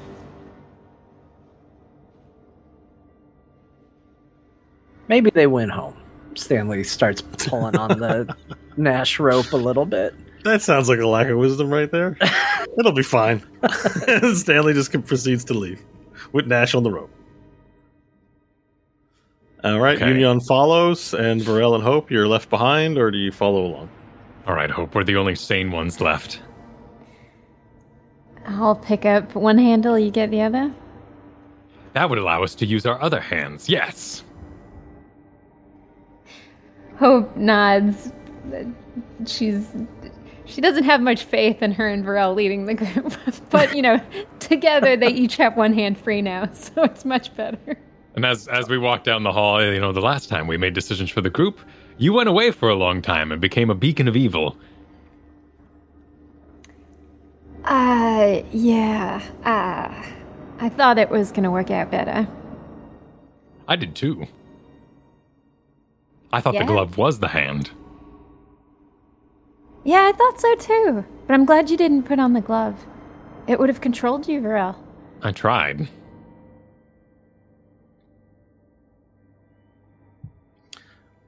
Okay. Well, this pleasant conversation happens as you exit outside the bank and you make your way to the Tri Road. Do you want to go straight back to the Wet Whistle, or are you looking to explore any other parts of Burp? We've got the coordinates. Perfect. So the party then begins walking down the road back towards the entrance and wharfs of Blast Belly Rock. As you make your way down the road, you remember this environment. It's dilapidated housing. Everything's dark. Now you do have your light, your vegetable light, Nash, on your forehead, and I assume the flame sword is still out. But apart from that, it's dark, and the howling of the rock dogs seems to have ceased. So you just hear the wind blowing. And you're on this village on a platform pasted next to an asteroid floating out in space. So it's just a starry night above the sky. You make your way down the road, and can I get perception rolls from everyone, please? Yarp. 13 for Stanley. 15. 13 for Nash. Okay. 9. All right. So as you begin walking, Stanley and Varel, or as you begin walking, you walk for a period to move down the road for maybe about a few moments, and then something doesn't feel right about the environment. You get the sense that you're not alone, that hostile intent is around. Stanley goes upright and goes, "Hey now, I'm sensing hostile intent. And I must warn you, it will not be tolerated." Best he's ever done. Yeah, he did it Varel style that time. Wait a minute. Now, you say that out to the open air, and then there's this feeling of stillness. All right. Scared him off. Stanley starts walking forward some more. All right, you begin walking forward more, and the rest of the party follows, cautious, looking around. And then you see in the darkness ahead of you figures moving in your direction on the road from the Wet Whistle. Seems to be quite a few of them. And then as those figures begin making themselves manifest towards the light, figures on the rooftops on the left and right side begin emerging. And you hear a voice yell out, "Halt there, meat bags!" And then in the light, large green figures with masks, like these copper helmets covering their eyes, move into view. Large green and brown skins move forward 3 abreast down the road. And if we refer to Roll20, you'll see here, we'll have a map as orcs begin moving in to your location. And the lead one steps forward and has the head of a dwarf in his hand by the hair, and he says, "Stop where you are, or you'll suffer a fate like this one. We are the Marauders of the Green Vale, and we declare this rock as our new base. Kneel before your new masters, puppets," say the orcs. The orc leader, that is, not all the orcs in unison. "Oh, this is your base now. That's fine. We're leaving. It's no problem. You can have it." He looks to his orcs. "How will this fleshling leave? When what boat?" "Oh, we have a ship down at the docks. It's a nice one, actually." Oh, shit. Yeah, it's "In the name of Grom, I declare this boat to belong to the Marauders of the Green Vale. Us." He throws the head on the ground. "And you will be our new meat puppets." Well, nobody can say that I didn't try and warn them.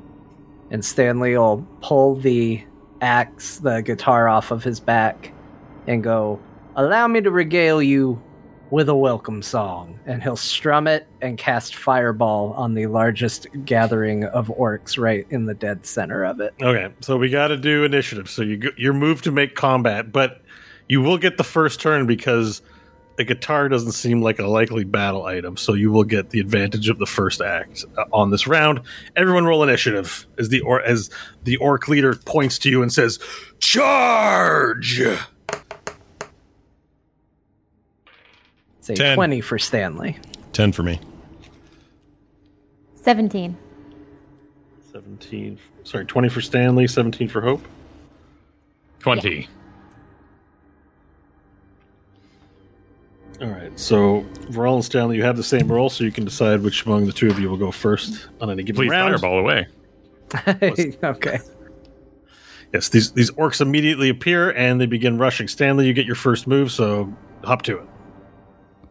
All right. I think I'm going to drop it right in the middle of this concentration, hit all these guys with the fireball. Okay. And so that's a dex save on all of them, and it's going to be 29 fire damage for those who fail, and I believe half that for those who succeed. Okay, what's the saving DC? 20. The dex save 20. Okay. All right, I'm just going to roll one for each row, basically. Okay, so you fire off. Let me get the fireball is a 30-foot radius, right? 20 foot, it looks like. 20 foot? Okay, sorry, I don't have my spell effects here. Hang on. They are important. So I don't think it'll hit this leader in the front. I think it'll just hit everybody. I mean, you choose the point, right? So yeah, it might hit the one guy up on the roof, depending on how we do, up. He's within range of it. My library everybody is else is not. Jank spell effects, better spell effects. Sorry, I can't find it because everything's in Times New Roman. I know it sounds lame, but I'm like, I can't read anything. Stupid serif fonts. There, perfect spells. There we go. Burning Hands, Fireball. All right, 8x8 ruler.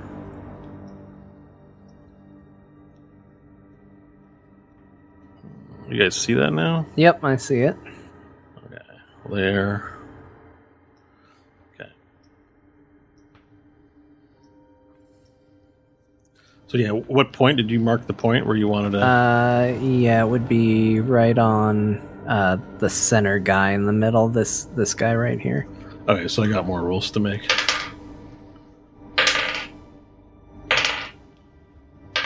All right, so you immediately play the note on what kind of music is it when you play it on the axe? It just like,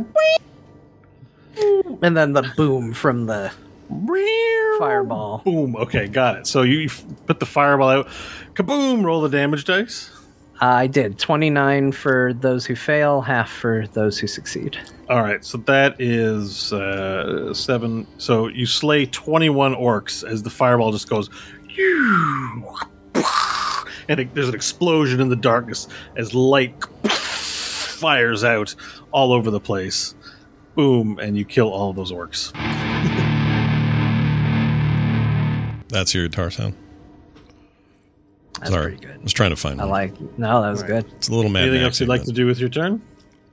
Let's see. That's an action. Bonus action. Why don't we just say parlay and send diplomacy out to strike this orc that's standing up on a roof next to me. Okay, so you send the sword up to do the attack and make the attack roll, please. 26 to hit. All right, 20. It's a hit. Roll your damage dice. 11 points of piercing damage to that orc.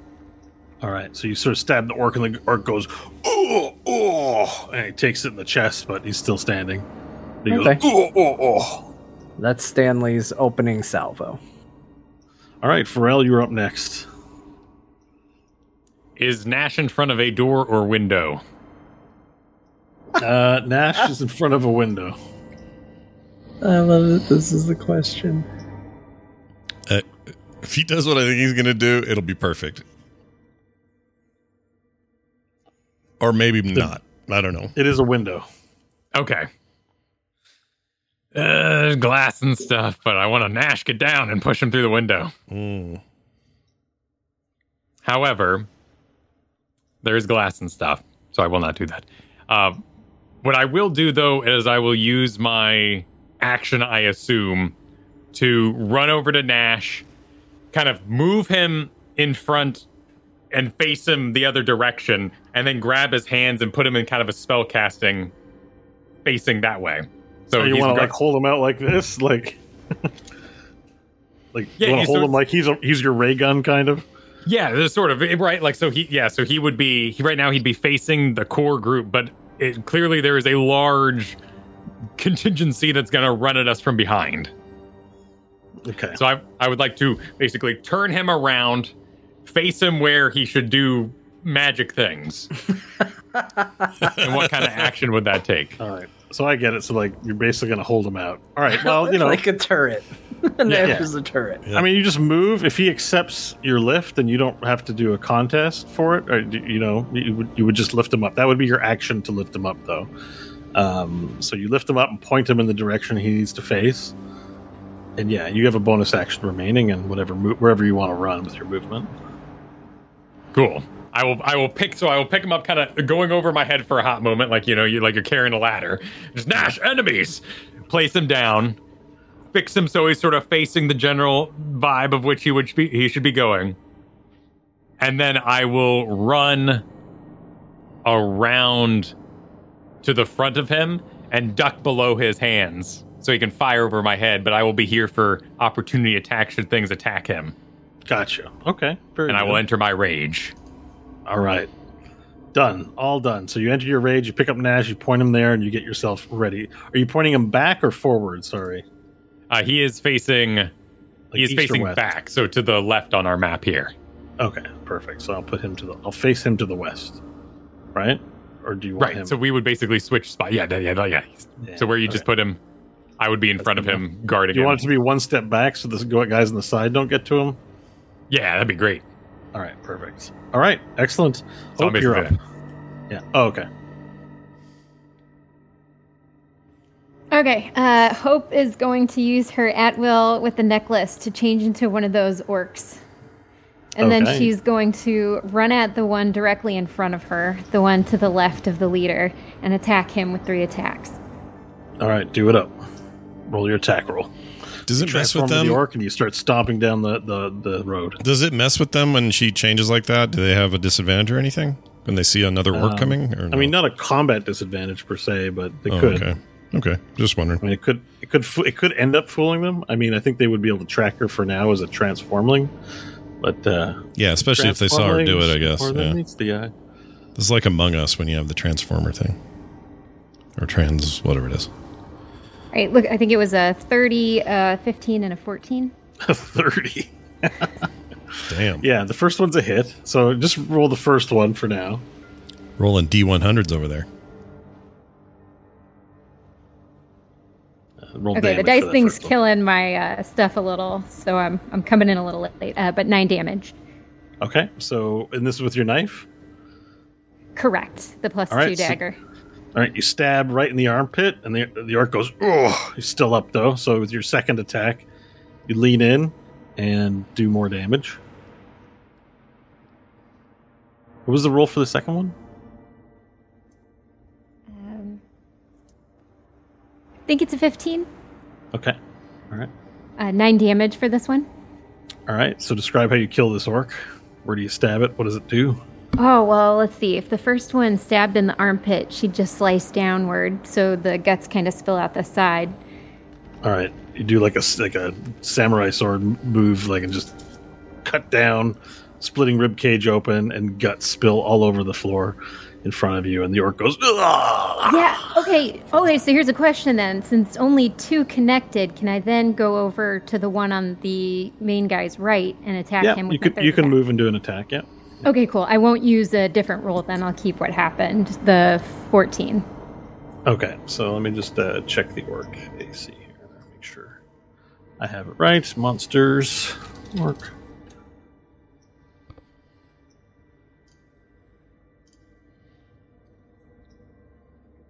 Yep, all right, it's a hit.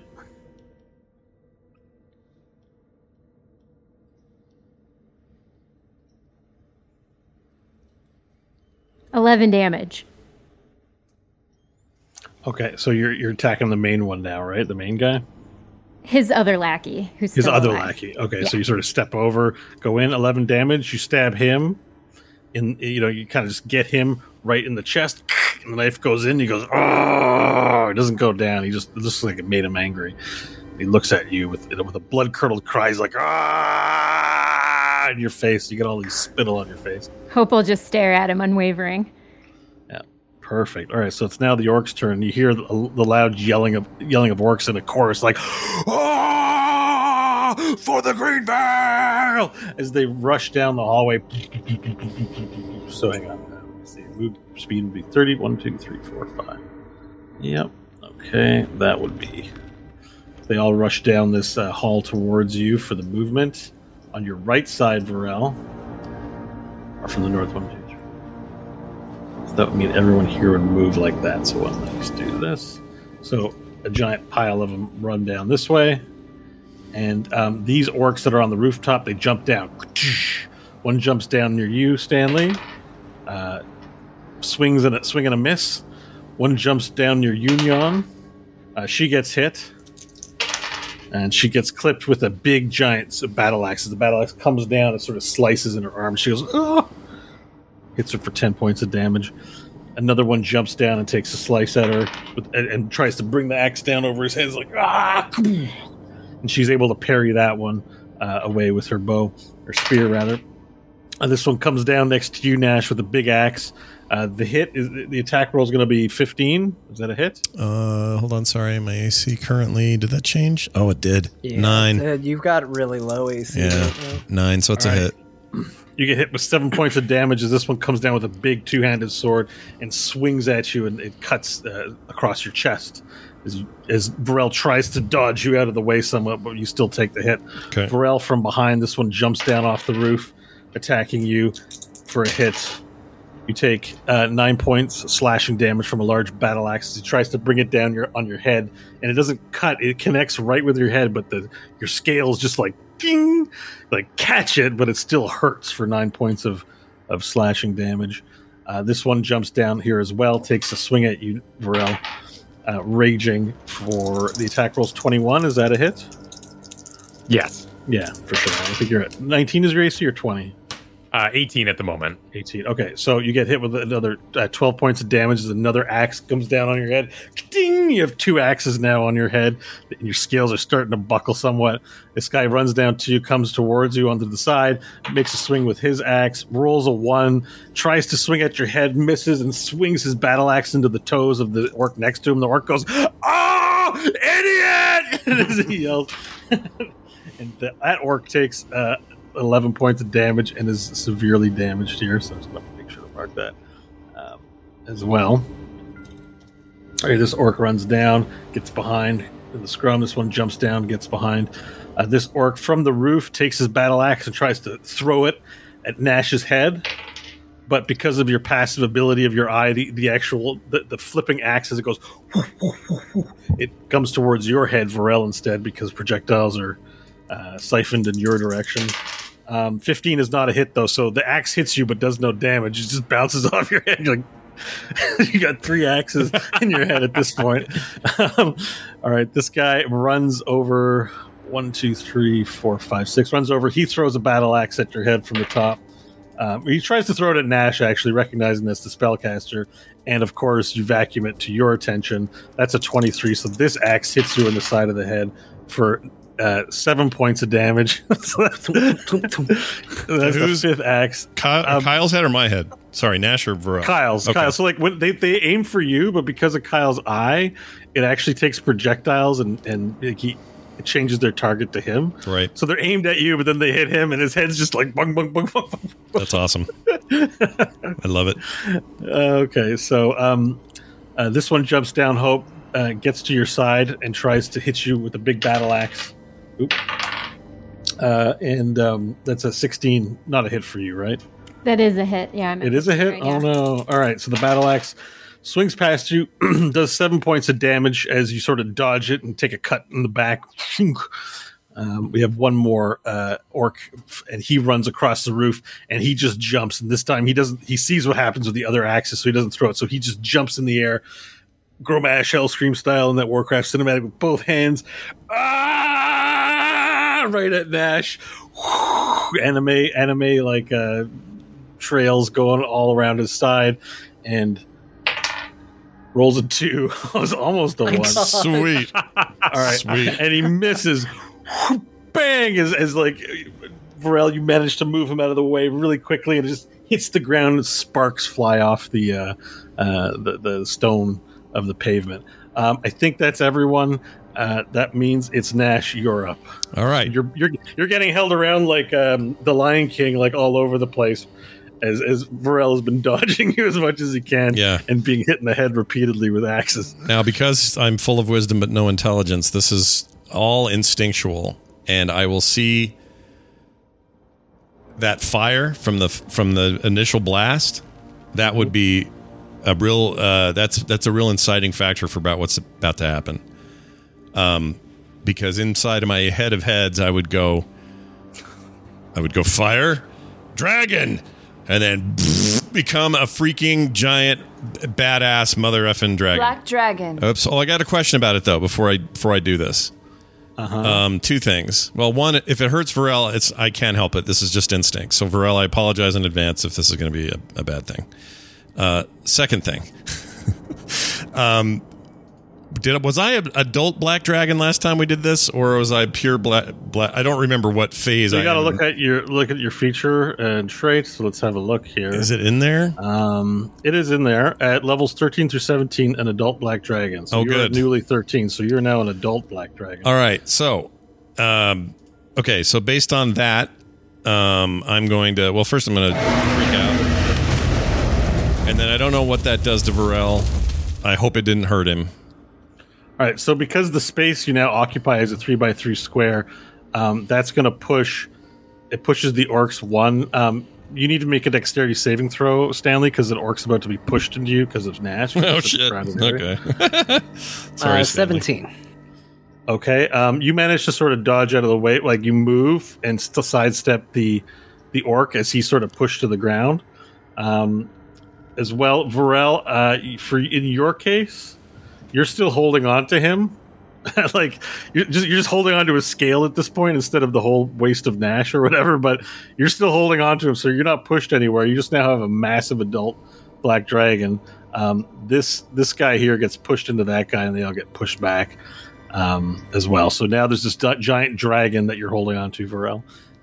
Okay, that would take your action this turn, Nash. So you're now a giant dragon. I thought it did. I thought the dragon got to do an action even after the transformation. No. Let's see. I'm looking right now, but I can't find it. Does it say in here? After transformation, I can't find anything. Once per long rest, you can use your action to magically assume your dragon form based on your level. So, yeah, when you lose your action, that's it. You can stay in the beast shape for a number of hours equal to half your level. You then revert to your normal form out after. Yeah, so it takes an action to transform. The transforming process is time-consuming, and so if a turn lasts 6 seconds, like your main action is the 6 seconds. Totally fine. I just couldn't remember how I did it. Into OP form. Okay. Well, then that's my action. But you can move. You can fly. You can move. And he's effectively attached to me now, right? Varel is? Like he's on my back? Yeah, and you're so big, you could walk over the orcs at this point. So, like, you're not actually trapped in. You could probably walk over them if you wanted to.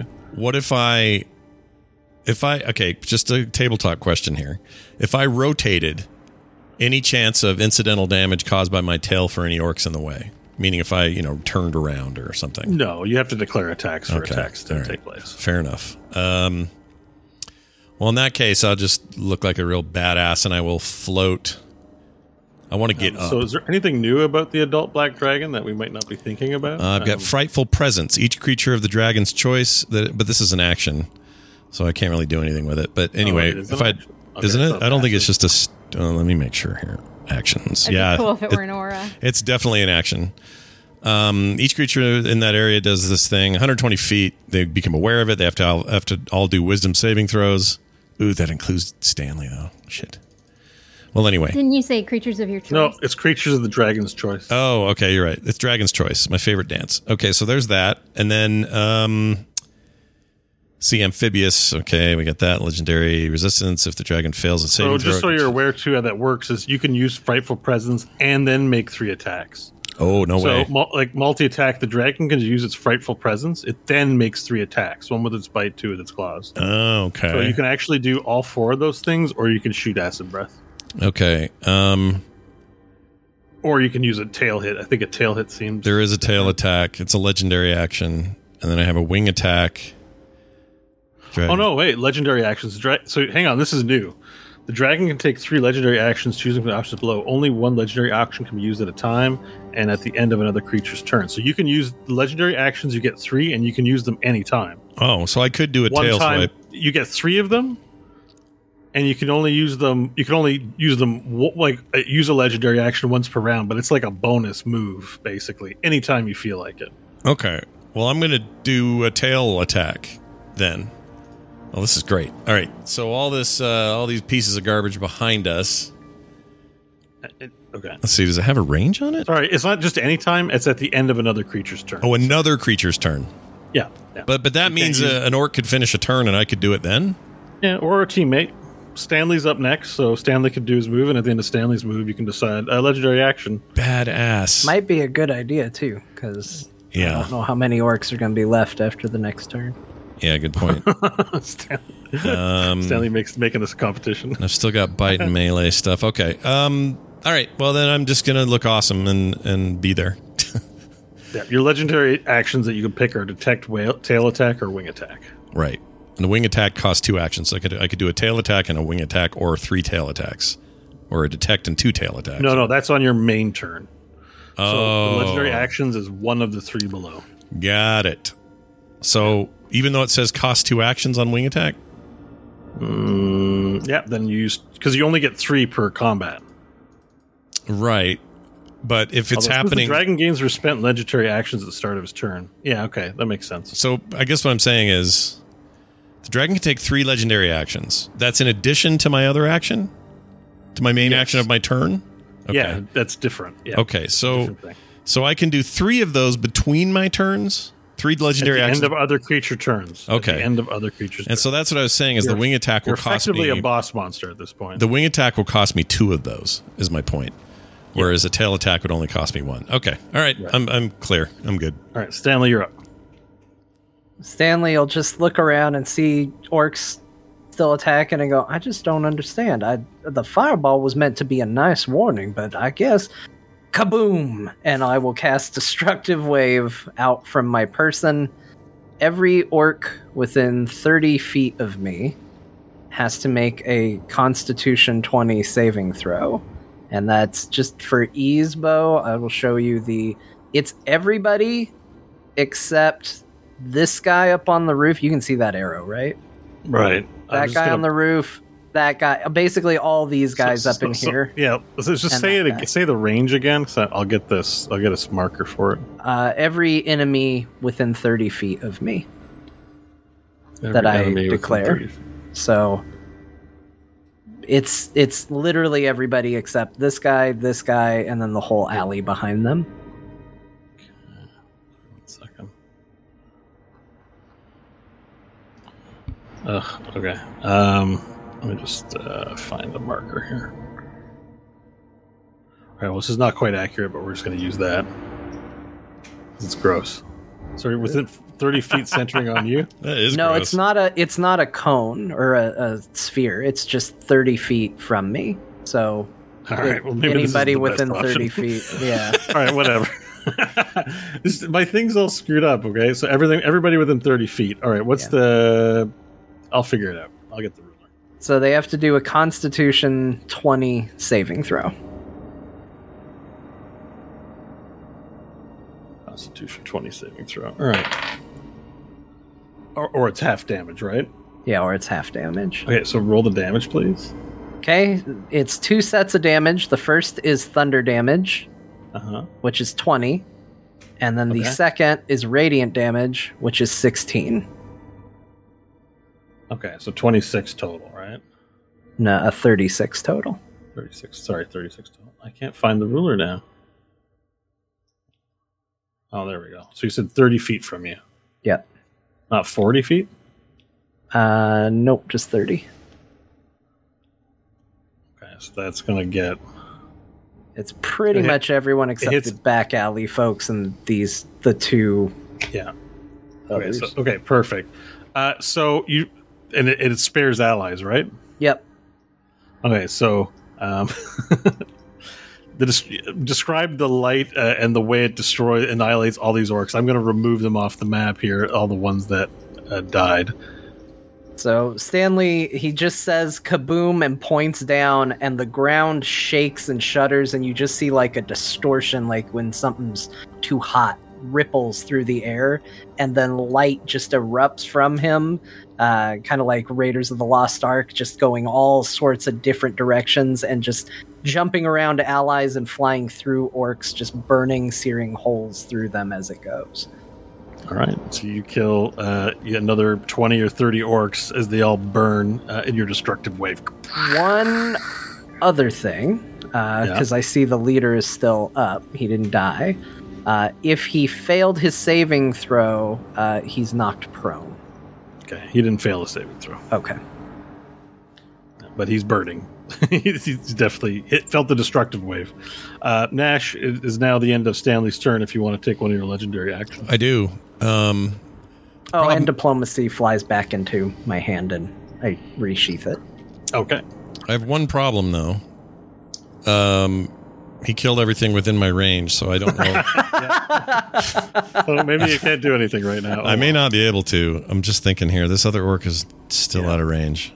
Okay, I can't. Out of range I can't tail attack anybody. So I will. No. I will. So Stanley kill stealed everything in the vicinity. Yeah. All right, Varel, you're up. All right. You're hanging off the dragon as he runs around looking. Where's the orcs?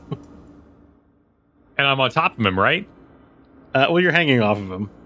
Okay. Can I? Well, he's effectively clogged the tube. Yeah. Tactically clogged. Yes, that's right.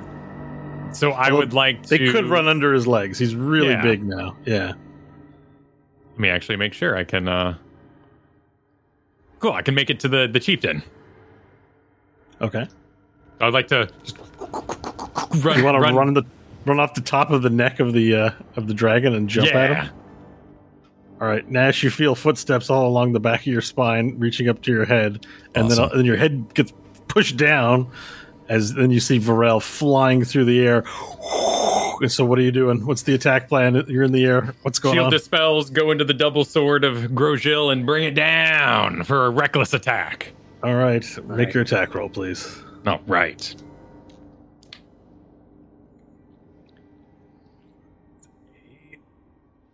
$21. All right.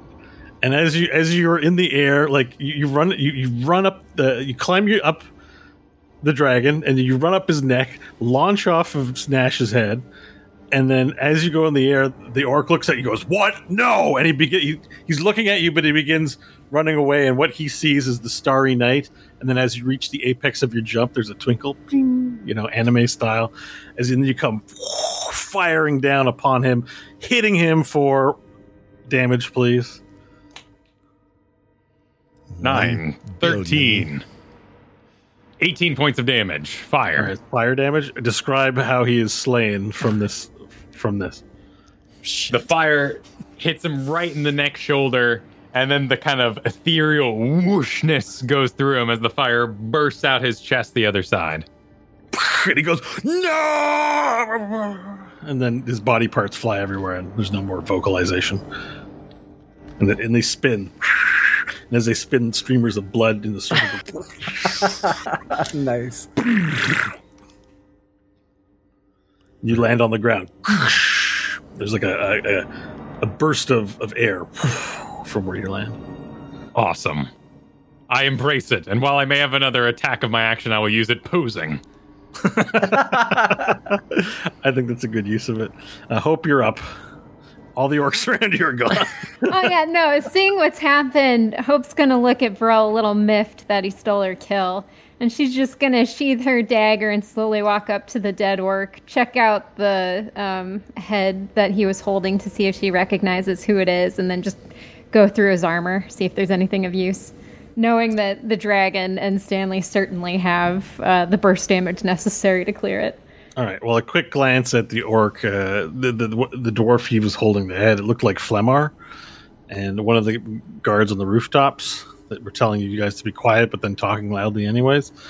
And he has pretty much a very large sword, and the helmet. You try to take it off, but it seems fastened into his head, like maybe even screwed into his skull somehow, so it doesn't really come off. And the eyes are hidden, so there's just like this weird metal visor over top of his eyes, like very strange. Yeah. All right, and we are now to the orcs. So the orcs run out. These orcs up here sort of run out and see what's happened to their horde, and they begin running the other way. Well, they just start all taking off. Freaking shit! The road. They begin running as they see their leader destroyed, and they're like, "Run! Escape with your lives!" And they all sort of begin running. Nash, it is your turn. Okay, gosh dang it. My instincts would tell my very unintelligent self to... Oh, I can't control it, but I would whip around to these guys and... let's see, what do I want to do? I know I can make a mess with acid breath. Yeah. Let's do what you want, dude. but yeah. We'll feed you some gold coins after. It'll be great. Feed you some gold. Scratch that little dragon chin. He's a good boy. So since it's pure instinct at this point, it would be acid breath because I would see a lot of enemies and want to just do the thing that kills them all. Yeah, you see prey running. I mean, you're like a horse, but a carnivorous horse, I guess. So I will exhale acid in a 60-foot line, 5 feet wide. How can I get the most bang for my buck here? I mean, the longest line is what you'll want to hit. Yeah, I guess it's... So unfortunately, it'll just be either 5 at most, I think. You'll just have to fly up over here and shoot a line at one of these guys. Here, basically. Or here. What's on the other side of this area they're running toward? Nothing? It's just more lane, like it's more city. All right. DM, I'm going to ask you the following question. Okay. What if I flew... My movement, what if that was flying over to where they're trying to flee and then come crashing down on whoever's standing there, so, one or two of them. See if I can't cause some damage there, and then let fly, but also this funnels them back the other direction where we can finish so I know them you off. want to, move over there, right? Yeah, basically? Yeah. But I want to try to land on a couple of them. And kill them. Not as an action though. Am I allowed to land? And you can. Yeah, you can try and land on them and put your weight on them. I don't think it would take an action. You would just drop on top of them. Now you're so big. Basically, you'd be belly flopping on them. That's fine. That'll hurt. That might be kind of an action. I think. Is it okay? I don't want to cheat. Yeah, I don't want to cheat. But you weigh a lot at this point because you're giant, so it's going to hurt them. Yeah, it doesn't have to kill them. Or and then you've clogged their escape. Yeah. All right, so you fly up into the air and you do a giant belly flop on 9 orcs. Yeah. Okay. Make an attack roll, please. Okay. Hold on. I don't even think this needs an attack roll, but I think we have to for the rules. All right. I've never done a dragon flop before. Never adjudicated a dragon flop. Here it comes. Shit. 4. Yeah, the roll. This is kind of weird. Okay, so you try to land. Would it be an attack or would it be a dex save for them? Yeah, maybe we'll make it more of a deck. Yeah, because you're gonna fall. It's gravity. You're fall. So you let yourself fall on top. That's Good point, John. All right, they're going to make a dex save. What is your strength here? As dragon, I am. My strength is 23 plus 6 versus their dexterity. Okay. I will make a roll. So we're going to contest it. So I need to know strength to roll? set the DC. You're going to set it. Yeah. So roll the d20 and add your strength modifier. D20. So wait, that's a 23 plus. Oh, I see, plus 6. I got it. Okay, hold on.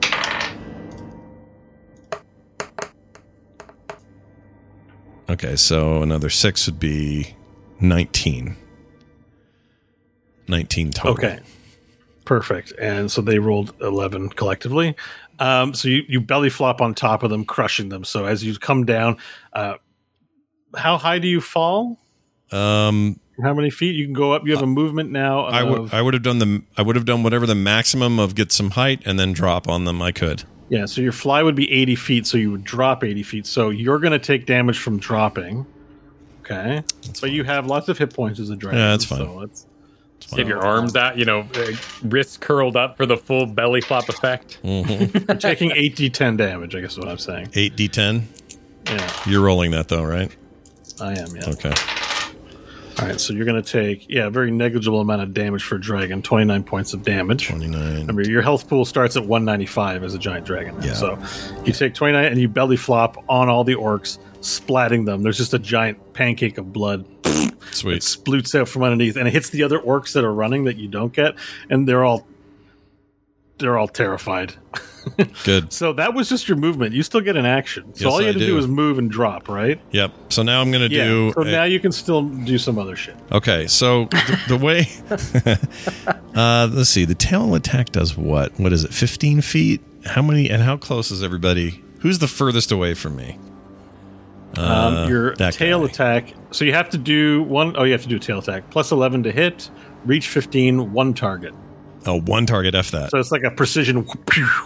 All right, F that. I'm going to do as many guys as I can in my straight line of acid breath.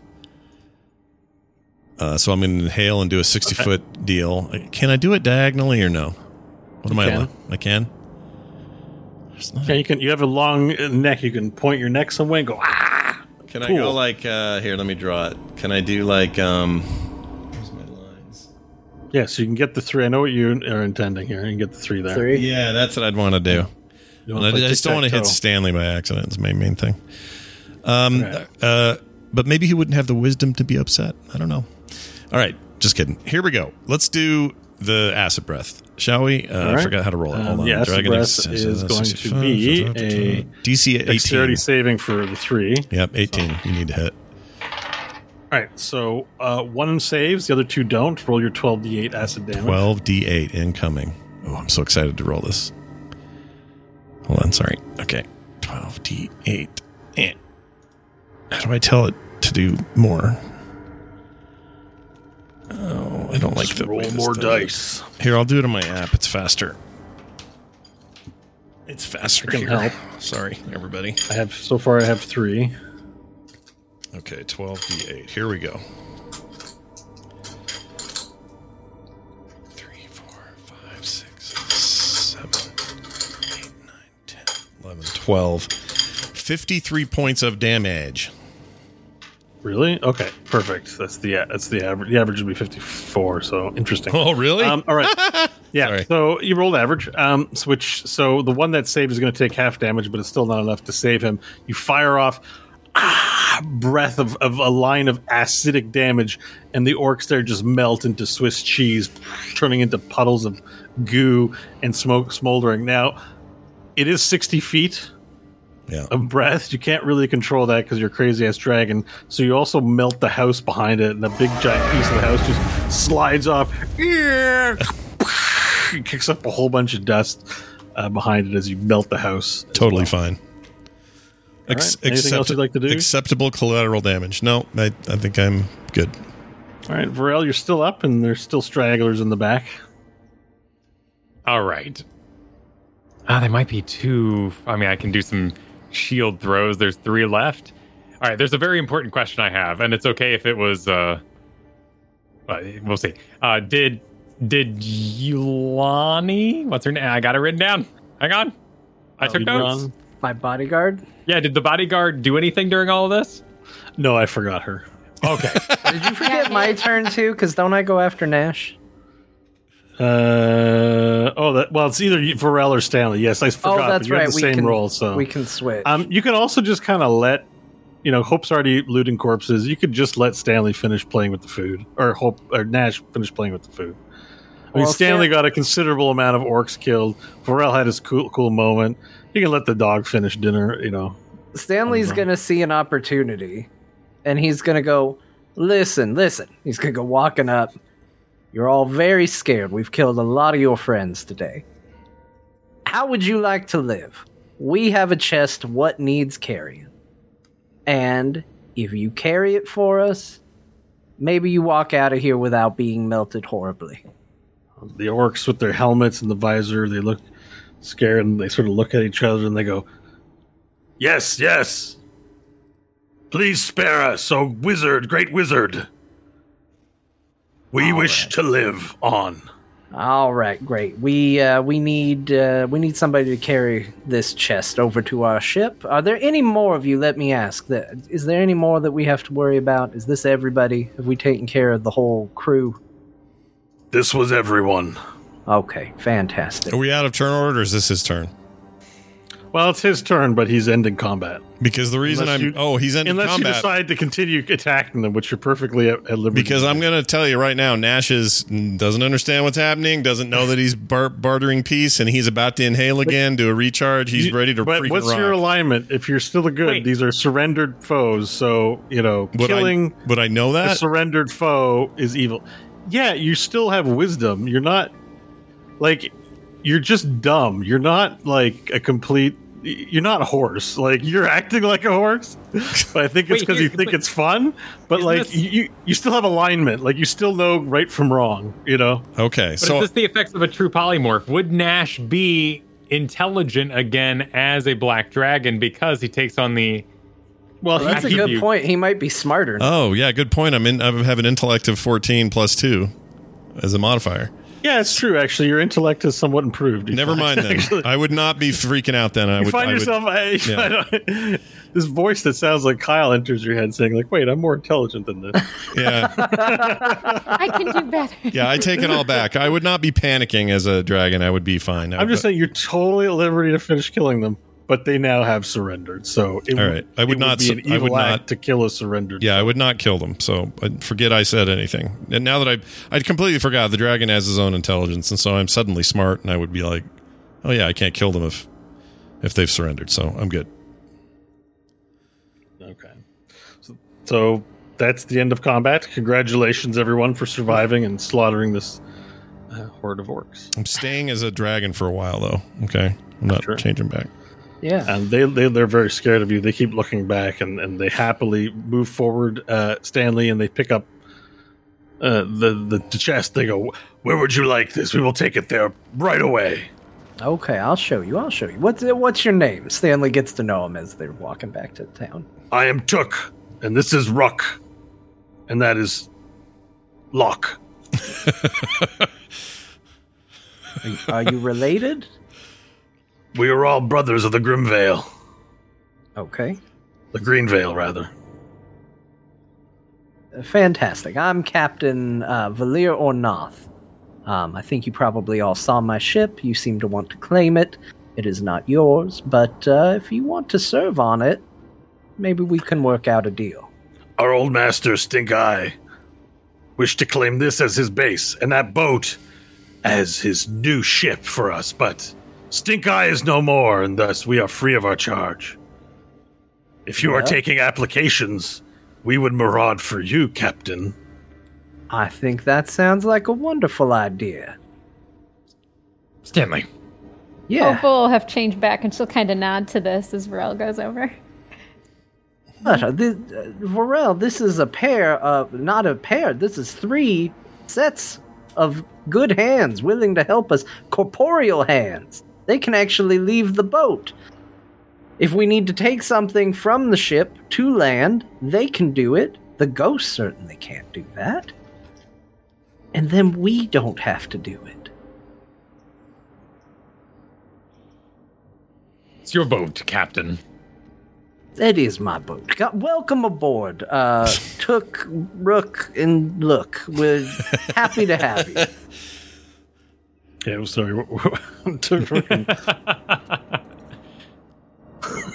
I'm putting them on your ship. I moved to the other map. I'm making sure we don't forget about their existence by adding their tokens to the airship thing. And you now have 3 orcs amongst the complement of your forces aboard the ship. By the way, Nash is back to normal, or somewhat, and he's confused by this, and he'll go, Is Stanley drunk? What is wrong with Stanley? There's nothing wrong. I'm filling out our regiment. Our ship can't be a bunch of ghosts and us. We need to, we're recruiting other Nashes. We can recruit some orcs. Something's wrong with him. He's been touched. By a drink or what? By what? A goo, and it flew. Well, look, I'm smart enough to know that goo had some effect, but I will tell you, I think I feel fine. And we've done a lot of good here today. Look at how much money we made. I didn't have a gold to my name when we started. This has been a lucrative day, and I think everybody should just really take a moment to celebrate how today has gone. We got the lockbox, we got the coordinates, we got money, we got 3 new friends. I need to go see if that ST is still around. Oh, right. I'm sure. Did you guys kill anybody that looked like he had a weird mask? We kept the dwarves and the humans at the camp for meat puppets for later. They are in cages. Oh, we killed one to appear threatening to any who might try to take us on. They told us you were in the town and said you might be formidable. Well, yes, we were. Stink Eye ordered us to kill one to scare you. And that's this fellow. Stanley points at the head. Yes, that fellow there. Wait, then that means there are more of them. If they're keeping a camp and keeping people kept. No, they are in cages at this time. For performances. For meat puppeting. We've had a real day of getting doors open. Is there a key we need or something? Do we need to... Who has the key? How do we get these cages open? Stink Eye have key. Okay, well that's easy. He didn't get disintegrated or anything. Hope, if you find a key, we're gonna need it. Got it. And she'll look for the key. There's a loop with a keychain on the key. Cool, she'll take the key. All right, perfect. So you grab the keys and you make your way back to the main gateway, which is left open. And you see strewn up in cages along the side, you see Aleboon, Hardbottom, various other dwarves, and Badass T going, "Oh, thank God you guys are here." I mean, I don't know why thank God. I don't know what that is. Thank someone. I was beginning to think I was going to be a hamburger for these guys. Is that what they mean? we took care of it. No, you were to be part of a performance. They told me as much. I'm pretty sure meat puppet means meat on a stick, if you know what I mean. Oh. Like maybe they stick our hands over our asses and then eat us like that over the, like a popsicle or cotton candy. A common orc treat in this place. Cotton candy. Yeah. Unpleasant. A horrible place to begin any meal. Yeah, I'll say I was not looking forward to it. I didn't put up a fight. I thought I wanted to get the trust of you guys, so I didn't want to screw anything up because there's too many of them. It's not actually the wrong decision. I wasn't actually about to die because, and he shows his sleeves. He's like, I got these babies in here. And he sort of shows that he's got these knives up his sleeves. Yes. But the moment didn't call for it. And we need to see this through to the end. This is reasonable. Hope's unlocking the cages as this conversation is going on. Oh, thank you for letting me out last, says Aleboon. I thought we were goners for sure. Man. Aleboon. You can call me Aleboon. That's what my mama called me. Oh, man. This man here, the beautiful one, and that man there, the one currently a dragon, were touched by golden oozes. Shit, a dragon! Run! He does that normally. All the dwarves begin taking off. They're gone. Hope will try and grab the hair of Aleboon before. It's the only thing he can really grab. Dexterity contest with him and Aleboon.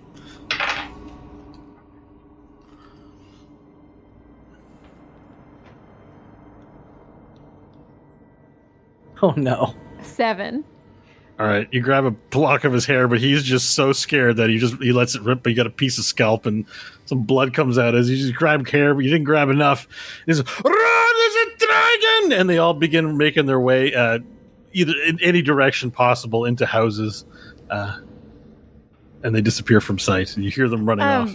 Hope will cast thaumaturgy on herself to make her voice extra loud and call out, "Stop!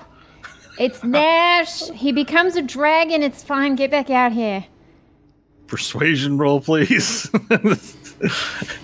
I don't think yelling at them in a magic voice is going to come. They're like, oh, okay, it's fine. It's safe to come back, everyone. How about with the 19? It's pretty good. Okay, so you put a nice little curve of magic on that, and Aleboon stops. The other dwarves continue running, but Aleboon stops. And you just see his head, and he looks back with one eye, very cinematically, and he just stops in place. Nash, did you... Oh. Go for it, Aleboon.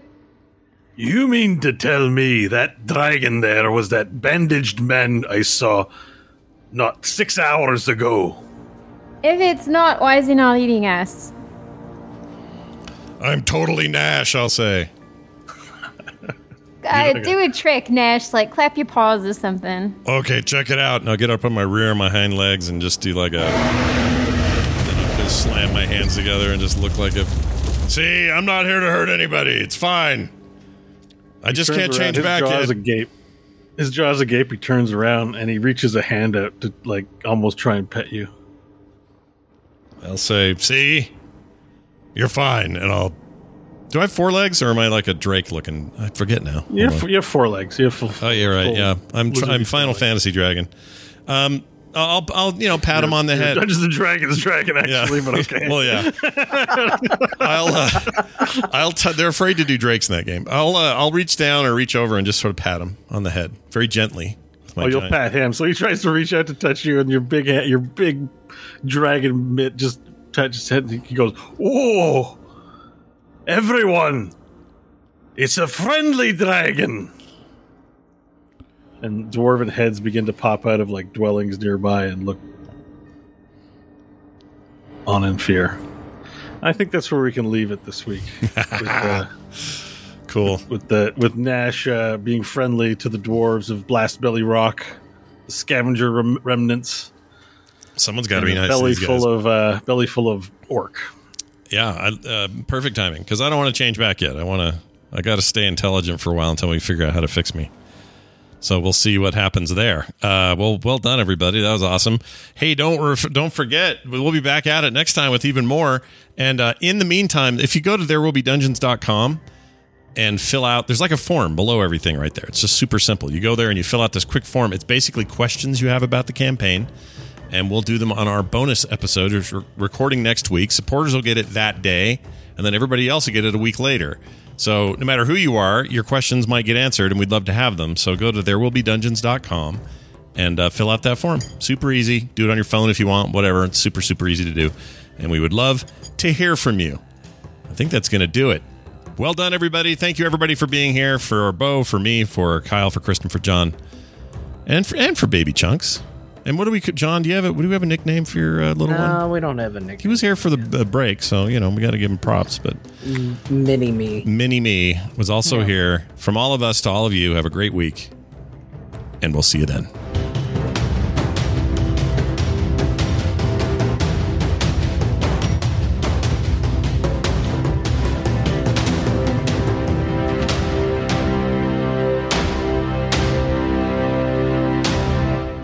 This show is part of the Frog Pants Network. Get more shows like this at frogpants.com.